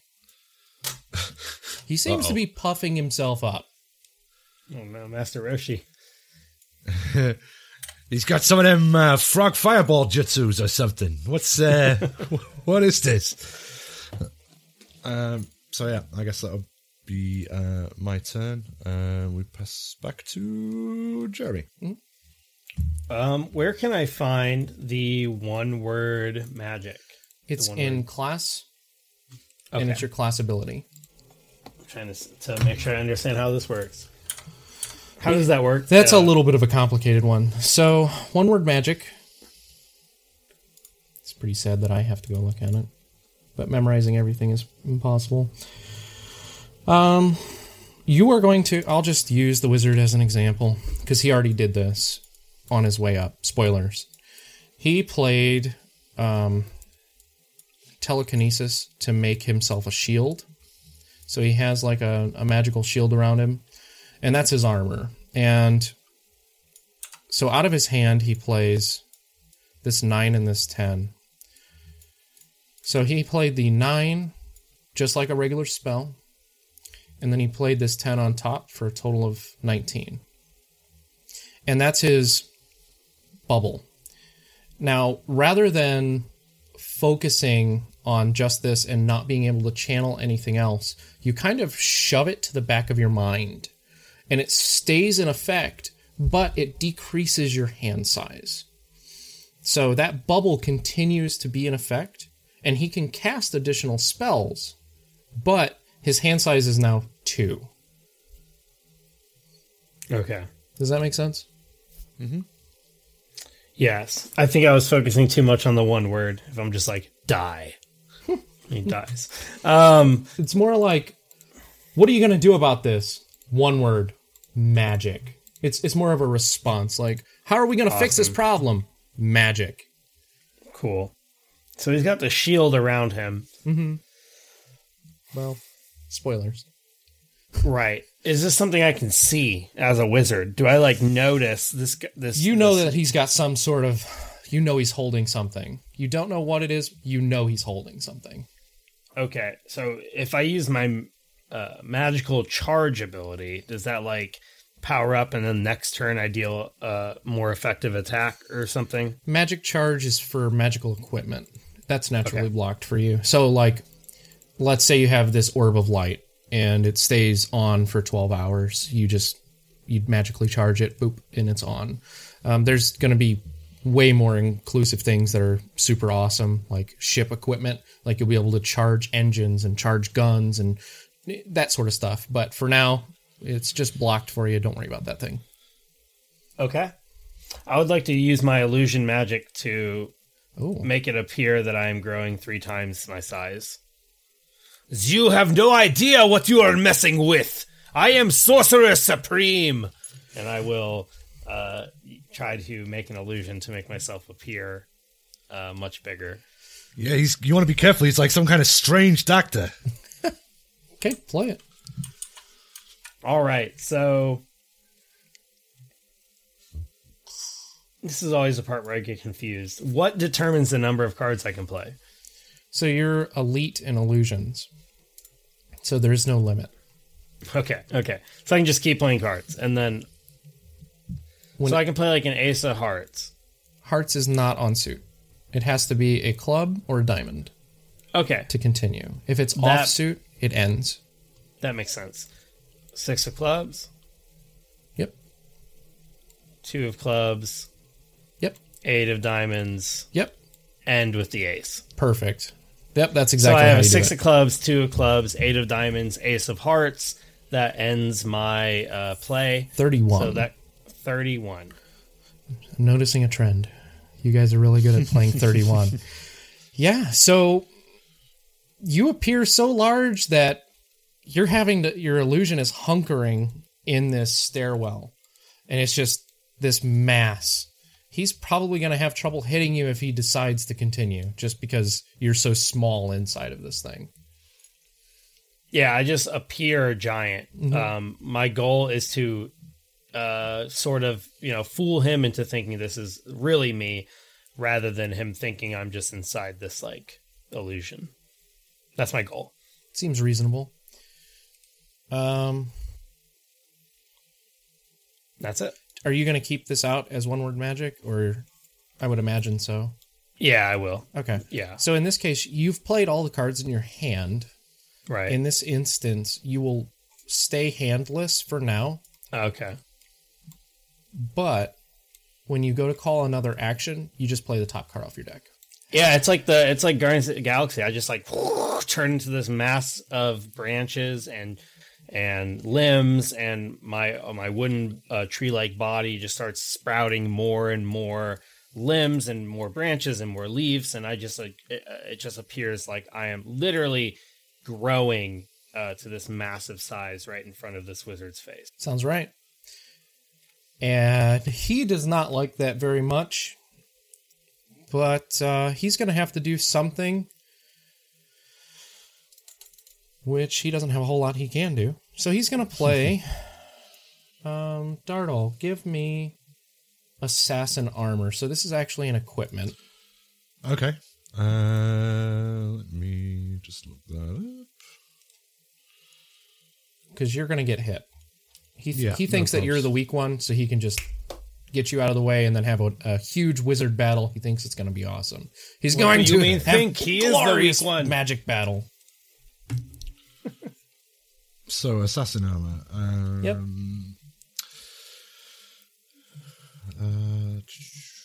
I can just tell you if you'd like. At the start of combat, play one card from your hand face down. You may not refresh to your full hand size, but play this card as stealth with technique to avoid damage. Okay.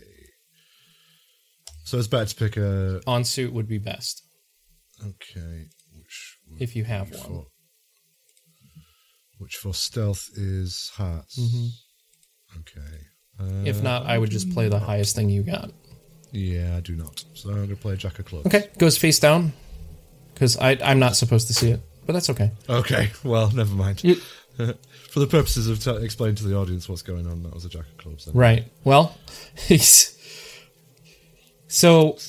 cat's out of the way that stealth armor works, and this is one of the proactive armors, is you play a little bit extra, right, to be able to not take damage. And so, like, there's other armors and different ways of doing things, but proactive gives you a little control over your armor. And in this instance, you played a Jack of Clubs, whereas like normal armor, you just draw the top card of the deck and you get that and that's it. But if it was on suit, you'd get to play your technique with it and have even more ability to dodge or block.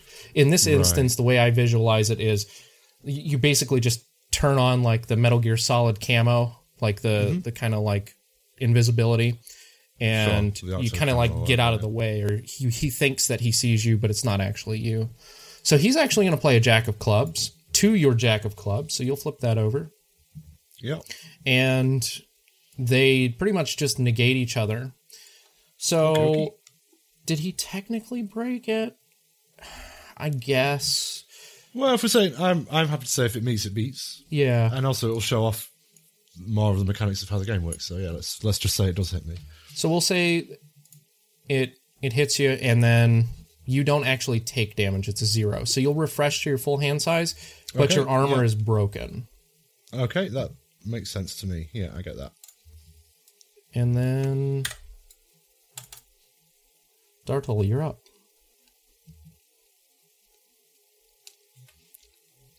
I think. Let's have a look. What can I do?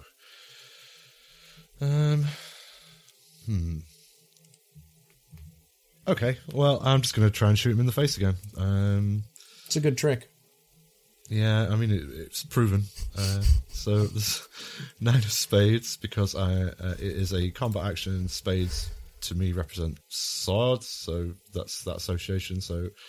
But I can also play, because I'm elite with it, I can also play diamonds with my pistol. So that's a 9. of spades, plus a 4 of diamonds, plus a 2 of diamonds. I don't have anything suited, but I can elect to pick from the top of the deck, right? Or does it have to be from my hand? Diamond, you can go from the top of your deck. It only continues if it's a spade. Sorry. Okay. Okay, I see. So, and it is. Oh, you're going to kill the wizard. What did I do there? Pick some extra cards up from somewhere. I'll just reshuffle those. Nope, it's just them all in my hand. Tabletop, janky TTS. Yes. Stop it. Yes. There we go. Okay. Okay, so you keep going. It's a spade. Let's see what that one is. Oh, it's a diamond. So that's a 7. Does that counts towards the run-in if it's elite, right? Or if it would only... If it was a spade, it would have... It does end on the 7. Okay. So you've got 15 plus 7, 22. Mm-hmm. That kills his shield. And he takes 3. So he'll have to discard that. He's got 2, 3. So he only took 1 card worth of damage. So after his 1 word magic, he's actually up to 3. But he lost his shield entirely. God damn wizards. All right.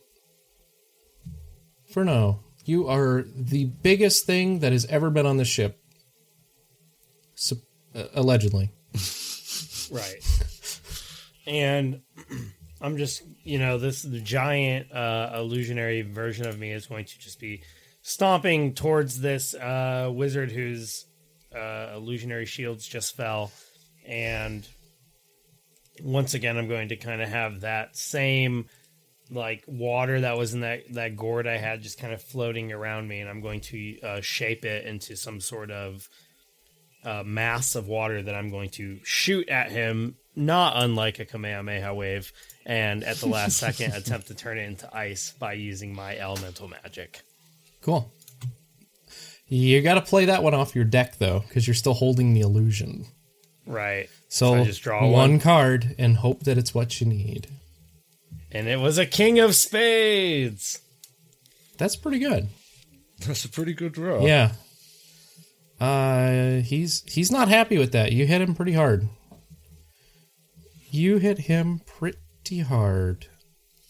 That hurts. He's very upset because he just lost the king of diamonds. And he's a magic user, so... I'm going to say... That was bad. I am sick of going easy on you. Don't make me crush you here while I stand. I only respect you for your magic prowess. Why don't you retreat while you still have time? But as a giant, as a giant Leafa, I'm like, why don't you escape while you still have time?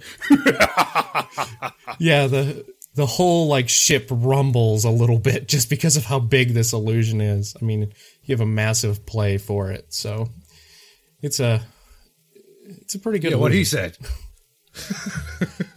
All right, the wizard, this old man, and he is the unhappiest, grumpiest old man you ever met, and we just need to get moving again. So he's gonna get you all with glorious magic battle. And he plays a jack of diamonds. And who should he attack with it?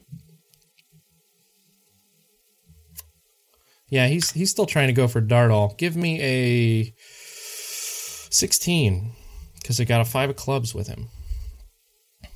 Okay. Yep, so since your armor's broken, you're going to discard up to 16 or higher. 16, exactly. Perfect. Yeah, and this is kind of where the strategy comes in, because you don't want to lose cards that are on suit that benefit you. And I think you did okay. I don't know what's in your hand, but it seems like that wasn't too bad. No, it's okay. All right, it's actually your turn. All right. Oh, yeah. Oh, he's so dead. Well, then.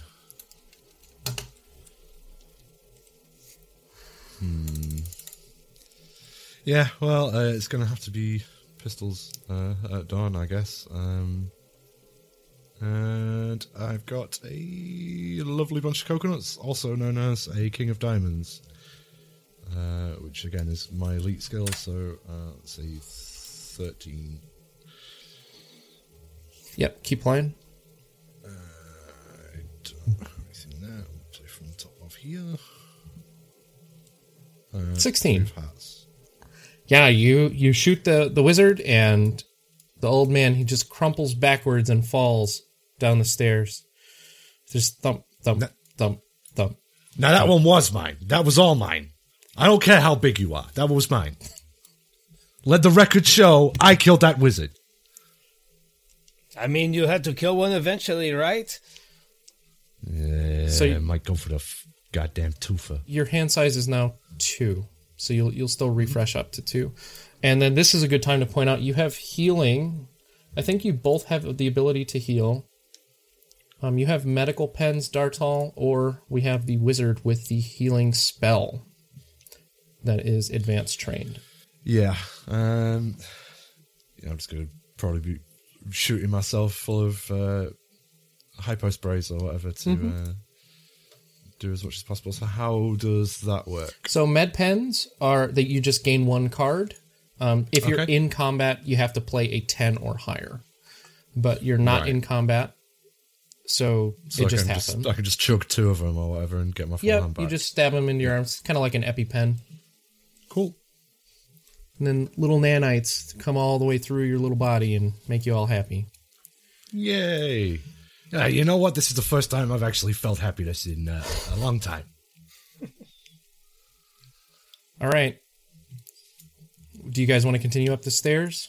I guess we're going to try and meet the captain, right? Yeah. That was what we were doing in the first place. And then we killed the mech guy and the crazy wizard. And Are you going to run your illusion for now? You know, I don't have any cards in my hand, so I think maybe I'll let it drop. Okay. Yeah, it's a free action. I'll give up on the illusion. It was... I mean, he did not even try. Yeah, thanks for that. Yeah. I figured I had to do what I can to let you kill a wizard finally, you know? Make you feel like you're as good as me. All right. Go ahead and pull your hand size up to 4, and then as you guys go all the way up, you find it. You find the one that says to the bridge. And you didn't need the engineer, but you could have dragged him along if you wanted to keep him with you. Yeah, this guy just like run off or something. He was just on the floor, just shaking and just. He has no combat skills. Like his best card he could play is probably a 10, and that would be on an ace. So he doesn't want anything to do with it. So is the best possible play a 73? Like if you got as lucky as possible, you draw all 4 aces and then a king. No. Is that like as good as it gets? No, you could go higher. You can only run on suit, right? Yeah. So if you were playing elite, you'd either have to be on suit, or if you were elite, then you could have alternate. I don't know what the theoretical number is, but I imagine it could be over 100. That would be insanely lucky. And again, It'd be like a straight and royal flush combined, and then plus any additional cards off suit that you get from elite. Yeah, This is also not very reasonable. Like, these characters are totally outlandish, and they only do one thing well, and that's combat. Obviously, Dartal's like, I shoot him, because that's what you can really do.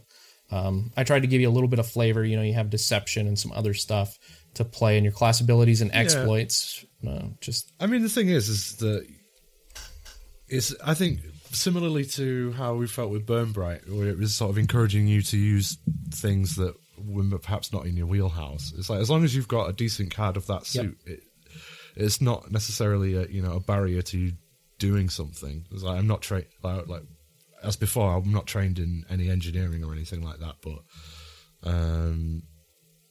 I'd still potentially have a chance of success at anything just because I've got a good hand. Yeah, or I can use the exploits. To manipulate my hand in my favor and so on. So there's no need for the game to come grind into a halt because of any character's lack of skill in any given field. You can still draw well and succeed. Yeah. I mean, cool. There is kind of a limit, like, you're not going to be able to hack a terminal if you don't know anything about hacking. It's like, I want to hack this bank account and get $60 million. Like, well, sure. You don't have any hacking skills, so I don't think this will be possible for you. But you can play it, and then if you come over here and you're like, well, I play my Lone Wolf class ability, and I get a 37. It's like, well, shit, okay, yeah, here you go. You hacked. You just got lucky. Yeah. The admin password was 1234, Yep. and that was, that's all capable guiding, I guess, in this game. But I think, yeah, that's cool. Yeah. There's a ways that you can resolve that. Like freak events do happen in real life. Yeah, sweet. You guys want to do one more combat, or do you want to call it? Oh, we still got to get to that captain, right? Yep, the captain, Yeah. and this is it. All right. I say we get to the top of the stairs and show them they messed with the wrong pair, yes? We don't mess with both these terrible accents. Well, I don't know how terrible my accent is. Probably pretty bad. I mean, Probably it's only slightly better than mine. Yeah. Well, you got to do what you got to do. All right, so you get to the door to the bridge and you open it, and these guys are just waiting for you, including the captain. And they're all standing there, and Captain Martell, you recognize him. You know that he is not just the captain of this ship, but also one of the high leaders in a inner world called Atarl. And he is just livid because, why did you leave the pods? You needed to stay in there before we got you to where you were going. We don't know why we was in the pods. That's not for you to know. Maybe if you didn't wipe our memories, we wouldn't be fighting back with so much resistance. Vive la résistance. You Outer Worlders are all the same. Kill them, boys. And then there are 6. That's goddamn racist. Yeah. There are 6 crew members all pointed at you. So these are just basic minions, which I pulled a random card just like I've been talking about. So these are 6 random minions, just kind of metagaming real quick. They all have 15 hit points. It behooves you to attack the same ones or one that isn't hurt. So like if you're going to play, let's say I play an 8 and then you play, you got like a 7 or you've got something like that. You can kill the one that's hurt. Or if you're going to play like a 20, you'll want to kill one that's not hurt. So I don't really use like a bunch of sheets or anything. I just kind of leave these cards out on the table right here. And you just deal your damage onto those cards. And when we reach 15, they're dead. And they'll also attack you with these said cards. So when I flip them over, it'll be 1, 2, 3, 4, 5, 6. And you get new armor. Okay. Yeah. Cool. So we're playing for initiative first, right? Okay. The 8 of spades. All right, so this one's a Queen of Hearts. Okay, and they have a 6 of diamonds. So we're going to start with Furno, the wizard. So, is there like one of these grunts that's just pretty close to me? They're all right in front of the captain in a line, and they're just pointing rifles at you. They're going to shoot at you. And it's just like any other bridge. There's a lot of consoles. There's a lot of other people that aren't armed, and they're doing their jobs like nothing's going on in the world right now, because if they stop whatever they're doing, they're probably going to be punished. All right, I imagine I have something that like creates a spark, like it's like a Zippo lighter with no fuel. Sure. And I just like pull this thing out that's just like a flint and steel, and it creates a spark long enough for me to manipulate it to launch some sort of fire attack. And I would like to create a small spark and then try to manipulate it until I fire blast at the nearest of the grunts. So once again, I'll be using my elemental, and I don't have any spades, so I can just play any random card and then draw one. Yep, you can play diamonds, or you can play spades to use your technique, or play any card for the face value. Okay, actually, okay. So a jack of diamonds. You guys, you got to be putting stuff in your discard. What's going on? All right, so I play a jack of diamonds. Yep. And then a 9 of diamonds. Yep. And then a card from my deck. Go for it. All right, so that'll be a... Well, let's find out. That'll be a 9. So 9 of clubs. 29? Okay. Sound right? So 29, yeah. So this guy right here, he just is totally engulfed in flames and is just... and he burns up to a crisp. Just ashes. You gave him a funeral and killed him. All right. Who else wants to join the pyre? And with that, I'm just like holding a Zippo lighter in my hand that they just saw turn into a flamethrower, basically. It's pretty scary. Right, Dartle.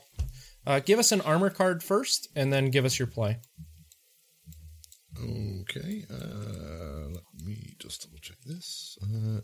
Stealth. So that is the heart. We're going to have a King o' Diamonds for that. Which is on. Yeah. A King of Hearts. I heard diamonds and I wasn't looking. So it's a hearts. Is this to shoot? Yes, hearts. Yes. Oh no, that's your armor. That's my armor. That's a good armor card. Yeah. Again, I shouldn't have said what it was, but for in normal play I wouldn't have done, but because we're playing for a podcast, that was a very good armor. King of Hearts. Yes, excellent. I have a feeling you're not going to get hit. And then, so that's just something that's not my turn. Nope, it just happens at the start of combat, as but a function of my armor. You guys have been destroying, so you're going to get shot at this combat, unlike the other ones that I wasn't so sure. Sure. So that stays in place because that's my armor activated. For my actual action, I'm going to do some shooting with my Gauss pistol again. I'll play the Ace of Spades, and I don't think I'll need to buff that too much, so I'll get rid of a suit that I don't think I'm going to need. Now you're learning. That's right. Get rid of the junk. So I've got an Ace is a 15, right? Yep. It's boosted, and then so 21 total. You shoot this little armored, like he's like a little cat dude, and he's got this helmet on, and then boop, and there's just nothing left in the head, just ears. And then he falls over. All right, so the other 4, I'm going to actually do this a little bit differently, because when we have big combat, it's easier for me. I'm going to deal these over to you like this. Oh, yeah, that's sensible. And then I'll just flip them all over. This one is going to be your armor first. So he played a 6. You can flip that over, and you can play your tech. Oh, you need to refresh your hand, too. I'm sorry. You do that first. Sorry, you go up to 3 because your armor card's still out. Perfect. Yep. Oh, I mean, I'm worried.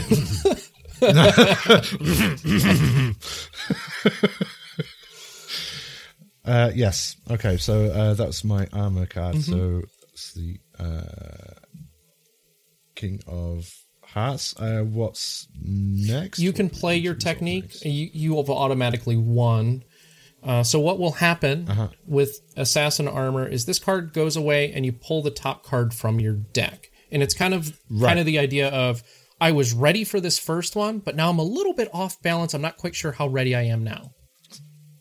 And for the benefit of our audience, I drew a Jack of Hearts, so it's only slightly worse. Yeah, that's still amazing. So the other one shoots at you for a 4. Again, you instantly dodge that. No dice. Yep. And now we go over to Furno, who's going to be attacked by 2 of them. It's an 8 and a 6. So a total of 14. And you don't have any armor. You do have... I mean, there's a few things that we can do here. There's Declan's Gambler.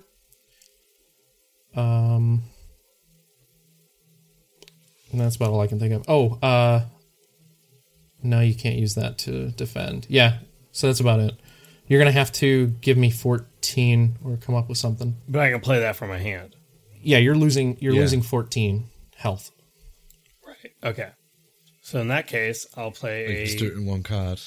Queen. Oh, I only can do one card. No, you can't. Sorry, that's 12. So Queen of Clubs. Okay, that's 12. I need 2 more. And a 2 of Hearts. Perfect. Beautiful. Lovely. All right, so you take 2. And there's still 4 baddies left. And the captain who's just standing there with his hands behind his back. Alrighty. And then we're back to Furno, I believe, is at the top. Oh, wait, let's see if anybody heals. Does anybody have spades? Yes. Oh, but you're not hurt, so you don't heal. All right, so Furno is going to, I guess after incinerating one of these guardsmen, is going to point directly at the captain. Say, I am coming for you. You might as well spare the lives of all your insubordinates. And I'm just gonna like march forward all boldly and basically attack whatever guard is in his way. Go for it. So do I refresh to 2 after playing those 2 cards or no? Do I refresh up to 4? No, you took 2. No, because you took damage. Right. So now you're a little weakened, and that's why you only have 2 cards now. All right. So then I will. You can heal. You could play Magic Robes if you don't have anything good in your hand. You could play Been Dealt a Bad Hand, which lets you discard both and then redraw both. I'm not sure what you have. Just giving you some options. I'm just going to attack the nearest the grunt that's in the way and attempt to incinerate him or incinerate them as well, and play a Jack of Spades with a. So I can still play another card, right? Because it's spades. You're on. All right, a 7 of diamonds, and then I can flip a card, right? Nice. All right, I'm getting it now that we're at the end of the battle. An ace of... wow, ace of clubs. So 29. Yeah. So I flip that lighter out and light it for a second, and then my palm, I just turn that tiny little flame into like just a big burst of fire. Yeah, you absolutely obliterate the next guy, and he also turns to ashes, but there's not as many of them now. In the addition to that, since this was such a big play, you almost got this other guy. So we'll say he's weakened. We'll say he's at half. Just so because the fireball was so big. And then singe the one behind him. And you can declare that. It is not too late to surrender. Captain just stares at you with his hands behind his back. He doesn't seem fazed. Okay. All right, well, fuck that then. I'm going to shoot with my gas pistol at a brand new target because that's how I roll. So that's the queen there is at 12. Yep. I don't have anything suited, so I'm going to play the 9 of hearts.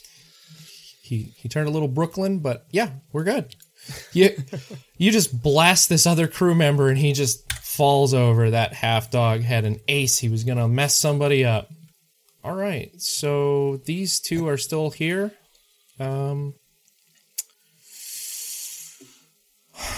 they're going to do it. They're going to shoot at you. Ooh, he might got you. Well, that's going to probably hit, right? Because I only have a 5 so you're going to take a 10. Versus an ace of diamonds. Perfect. No, and then you actually go back up to 3 because your armor broke. You only took 1 card of damage. Your max is 4.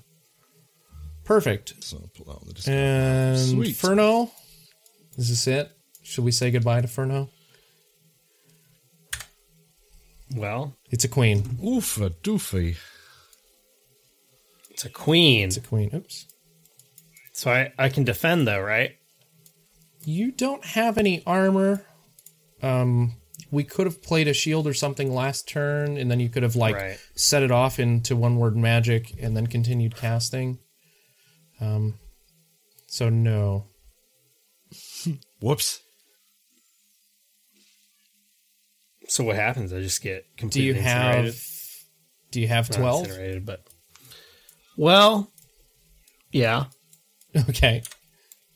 Hey! So you're still in it. So I play an ace of diamonds. Yep. You're not dead. That's good. But you're probably wishing... Not looking great. Yeah. Wishing that you could just go plant up somewhere, dig your roots in, have a nice relaxing Can't vacation. take this guy anyways. So the one is still almost dead, and the other one is pretty close, or is full health. So we're back to Furno. What do you got? And remember, you can play off the top of your deck with Magic Robes or play Been Dealt a Bad Hand to get a different card.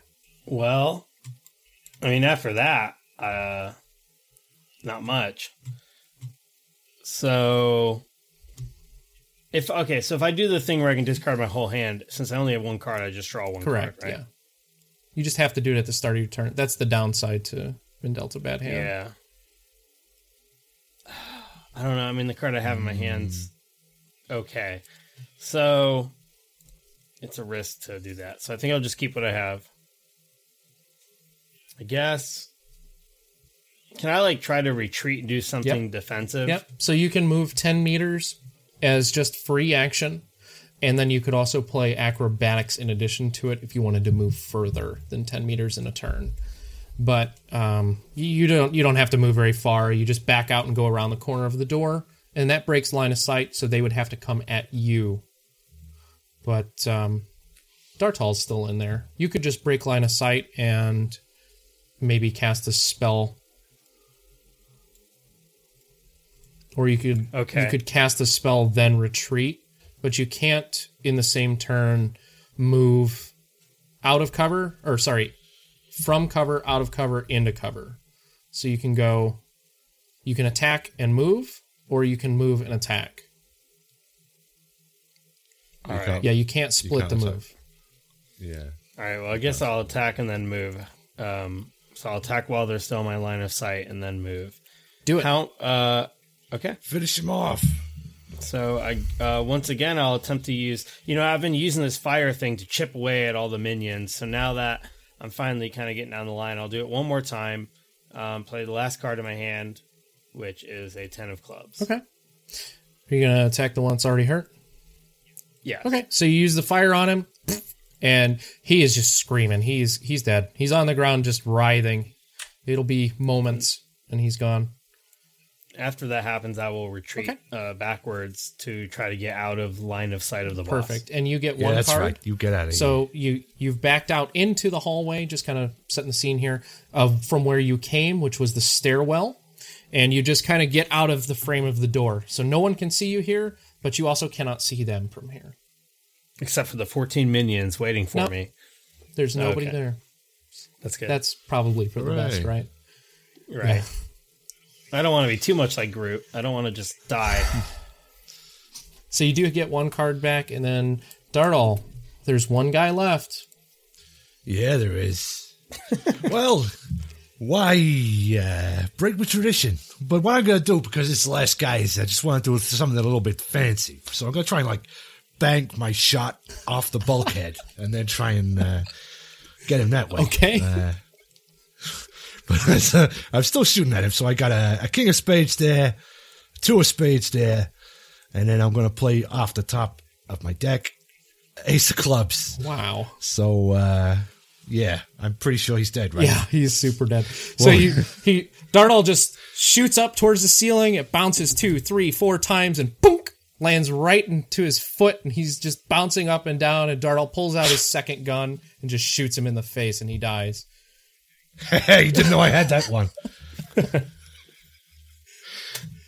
Keep it in my waistband. That one's the backup. So yeah, that's it. He was just shooting him in the foot to prove he could do it. That wasn't the point. He had to style on him to really get him good. That's right. So he's gone, and all that's left is the captain, who still doesn't really seem to give a crap. He's just kind of standing there. What would you like to say to him?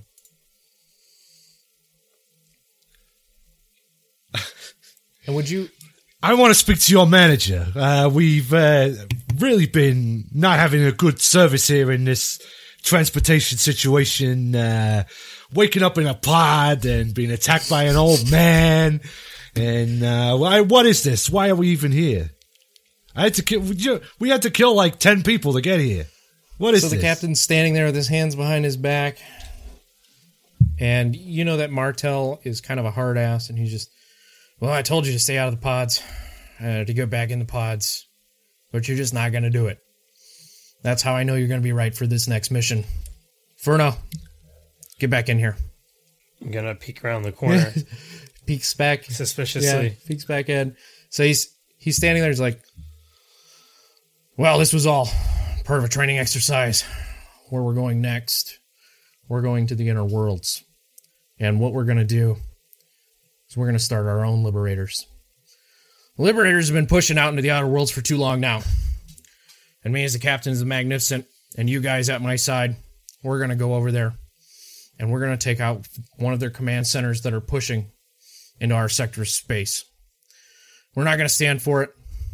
And as soon as you guys are ready, I'm going to release your memories to you. You'll know exactly what's going on.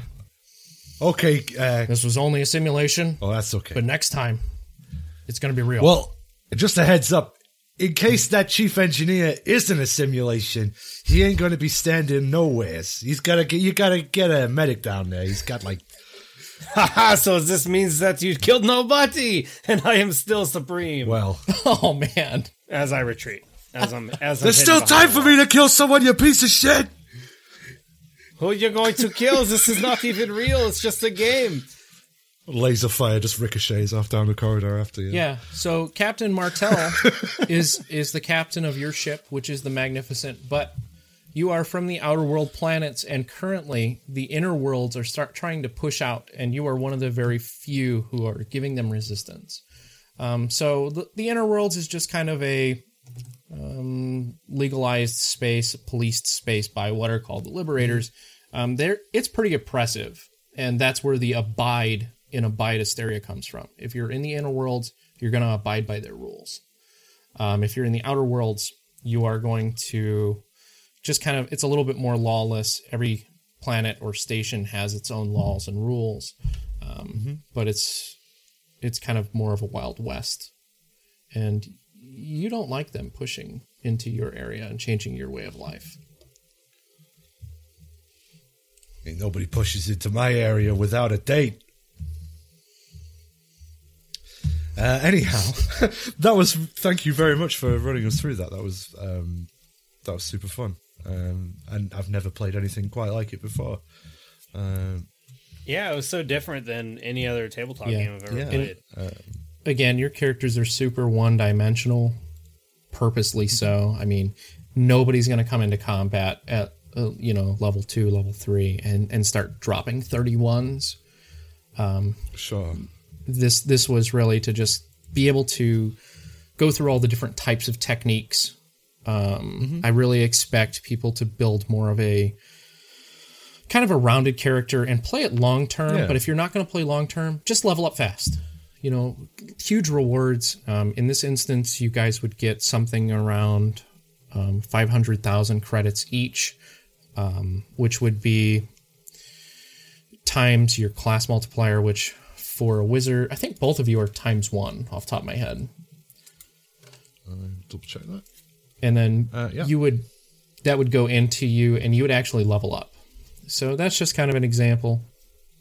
Awesome. Yeah, well, thank you so much for running this, Neil. To the listeners out there, I believe there will be another demonstration of this system on the Majestic Goose Network at some point in time. So definitely check that out. And then, of course, go to abideasteria.com where you can check out all the rules.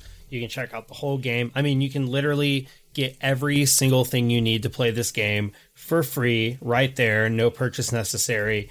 And I mean, you can experience this for yourself. It's like Drendu said, it's certainly like nothing that I've ever played before. Neil, can you go ahead and tell our listeners any last bit of information you want to share with them about Abide Asteria, or perhaps let them know all the different places they can find you, and where they can find your team, and where they can find more out where they can find more about so if you just go to the abideasteria.com, I'd love everybody to join the Discord. Even if you just want to come in, say hi, you can shoot us a message, send that straight to the user Abide Asteria. That comes right to us as the developers. Get a lot of help from my wife and my friends. We've been building this for several months now, but the idea is probably a decade old. So we don't serve ads. We don't require you to create an account. The website is as fast as I can possibly make it. It's super streamlined. If you have any suggestions for how to make it better, like if you get lost, you can't find something, it's constantly updated. So it's not like any other TTRPG that I'm aware of where you can come and say, hey, this isn't in the right spot, or I'd like to see another link to this here. So that way I can find it faster in the future. Yeah, I mean, we found it it was literally the first time I'd even looked at the rules today by design, not because I'm lazy. Wink. But yeah, it was really easy to pick up. I think it's more intimidating on the face of it than it really is to play. It's just like like most things. As soon as you actually start doing it, it makes a lot more sense. But certainly the way the website's designed, it's easy enough to navigate and get a reference on any individual rule that you needed to do. As we were doing as we played, then there were hopefully very few instances where Jeremy's going to have to edit for dead air. We seem to do it fairly smoothly, I feel. So yeah, and again, you can't argue with the price. It's free. I'd love for more people to come and check it out and give you some feedback, because certainly I had a really good time. Yeah. That's excellent. So thank you. I've got expansions are already planned. Those are going to be coming free. We're still just trying to hit 1.0, which will ship combat. So super excited. Got big things coming. I hope that I can bring it to everybody for free. That would be amazing. All right. Well, thank you, Neil. I know I had a great time playing through this. I know Gerundu certainly did, because his character actually did more than mine, despite the attitude of my character. And it was a really great time. So for all the listeners, make sure you go to abideasteria.com and check it out. It is free. You literally have nothing to lose. Thank you so much for tuning into this episode of Dice Talk. I just wanted to jump in here really quick and let you all know that after this extended episode, we are going to be going on a short break over the summer. The break will be for a few weeks, and then we will get right back into Dice Talk and start releasing some brand new episodes. So make sure you keep your ear out and keep looking on the podcast feeds, because Dice Talk will be back with another season. Thank you so much for tuning in, and please go and check out Abide Asteria. It really is a great time. I have now played it twice, and Neil has been the game master both times, and it was a great time. So really go out there and check it out. If you have any comments or questions, or if you want to just say hi to us, you can check us out by going to dicetalkpod.com. You can also go on Instagram, Facebook, Twitter, and you can type in Dice Talk Show, and there you will find all of our different social medias. You will find all of the different streaming schedules we have. You can stay up to date on episodes, and you can also stay up to date on our other podcasts on the Majestic Goose Network. Thanks again, and have a great week.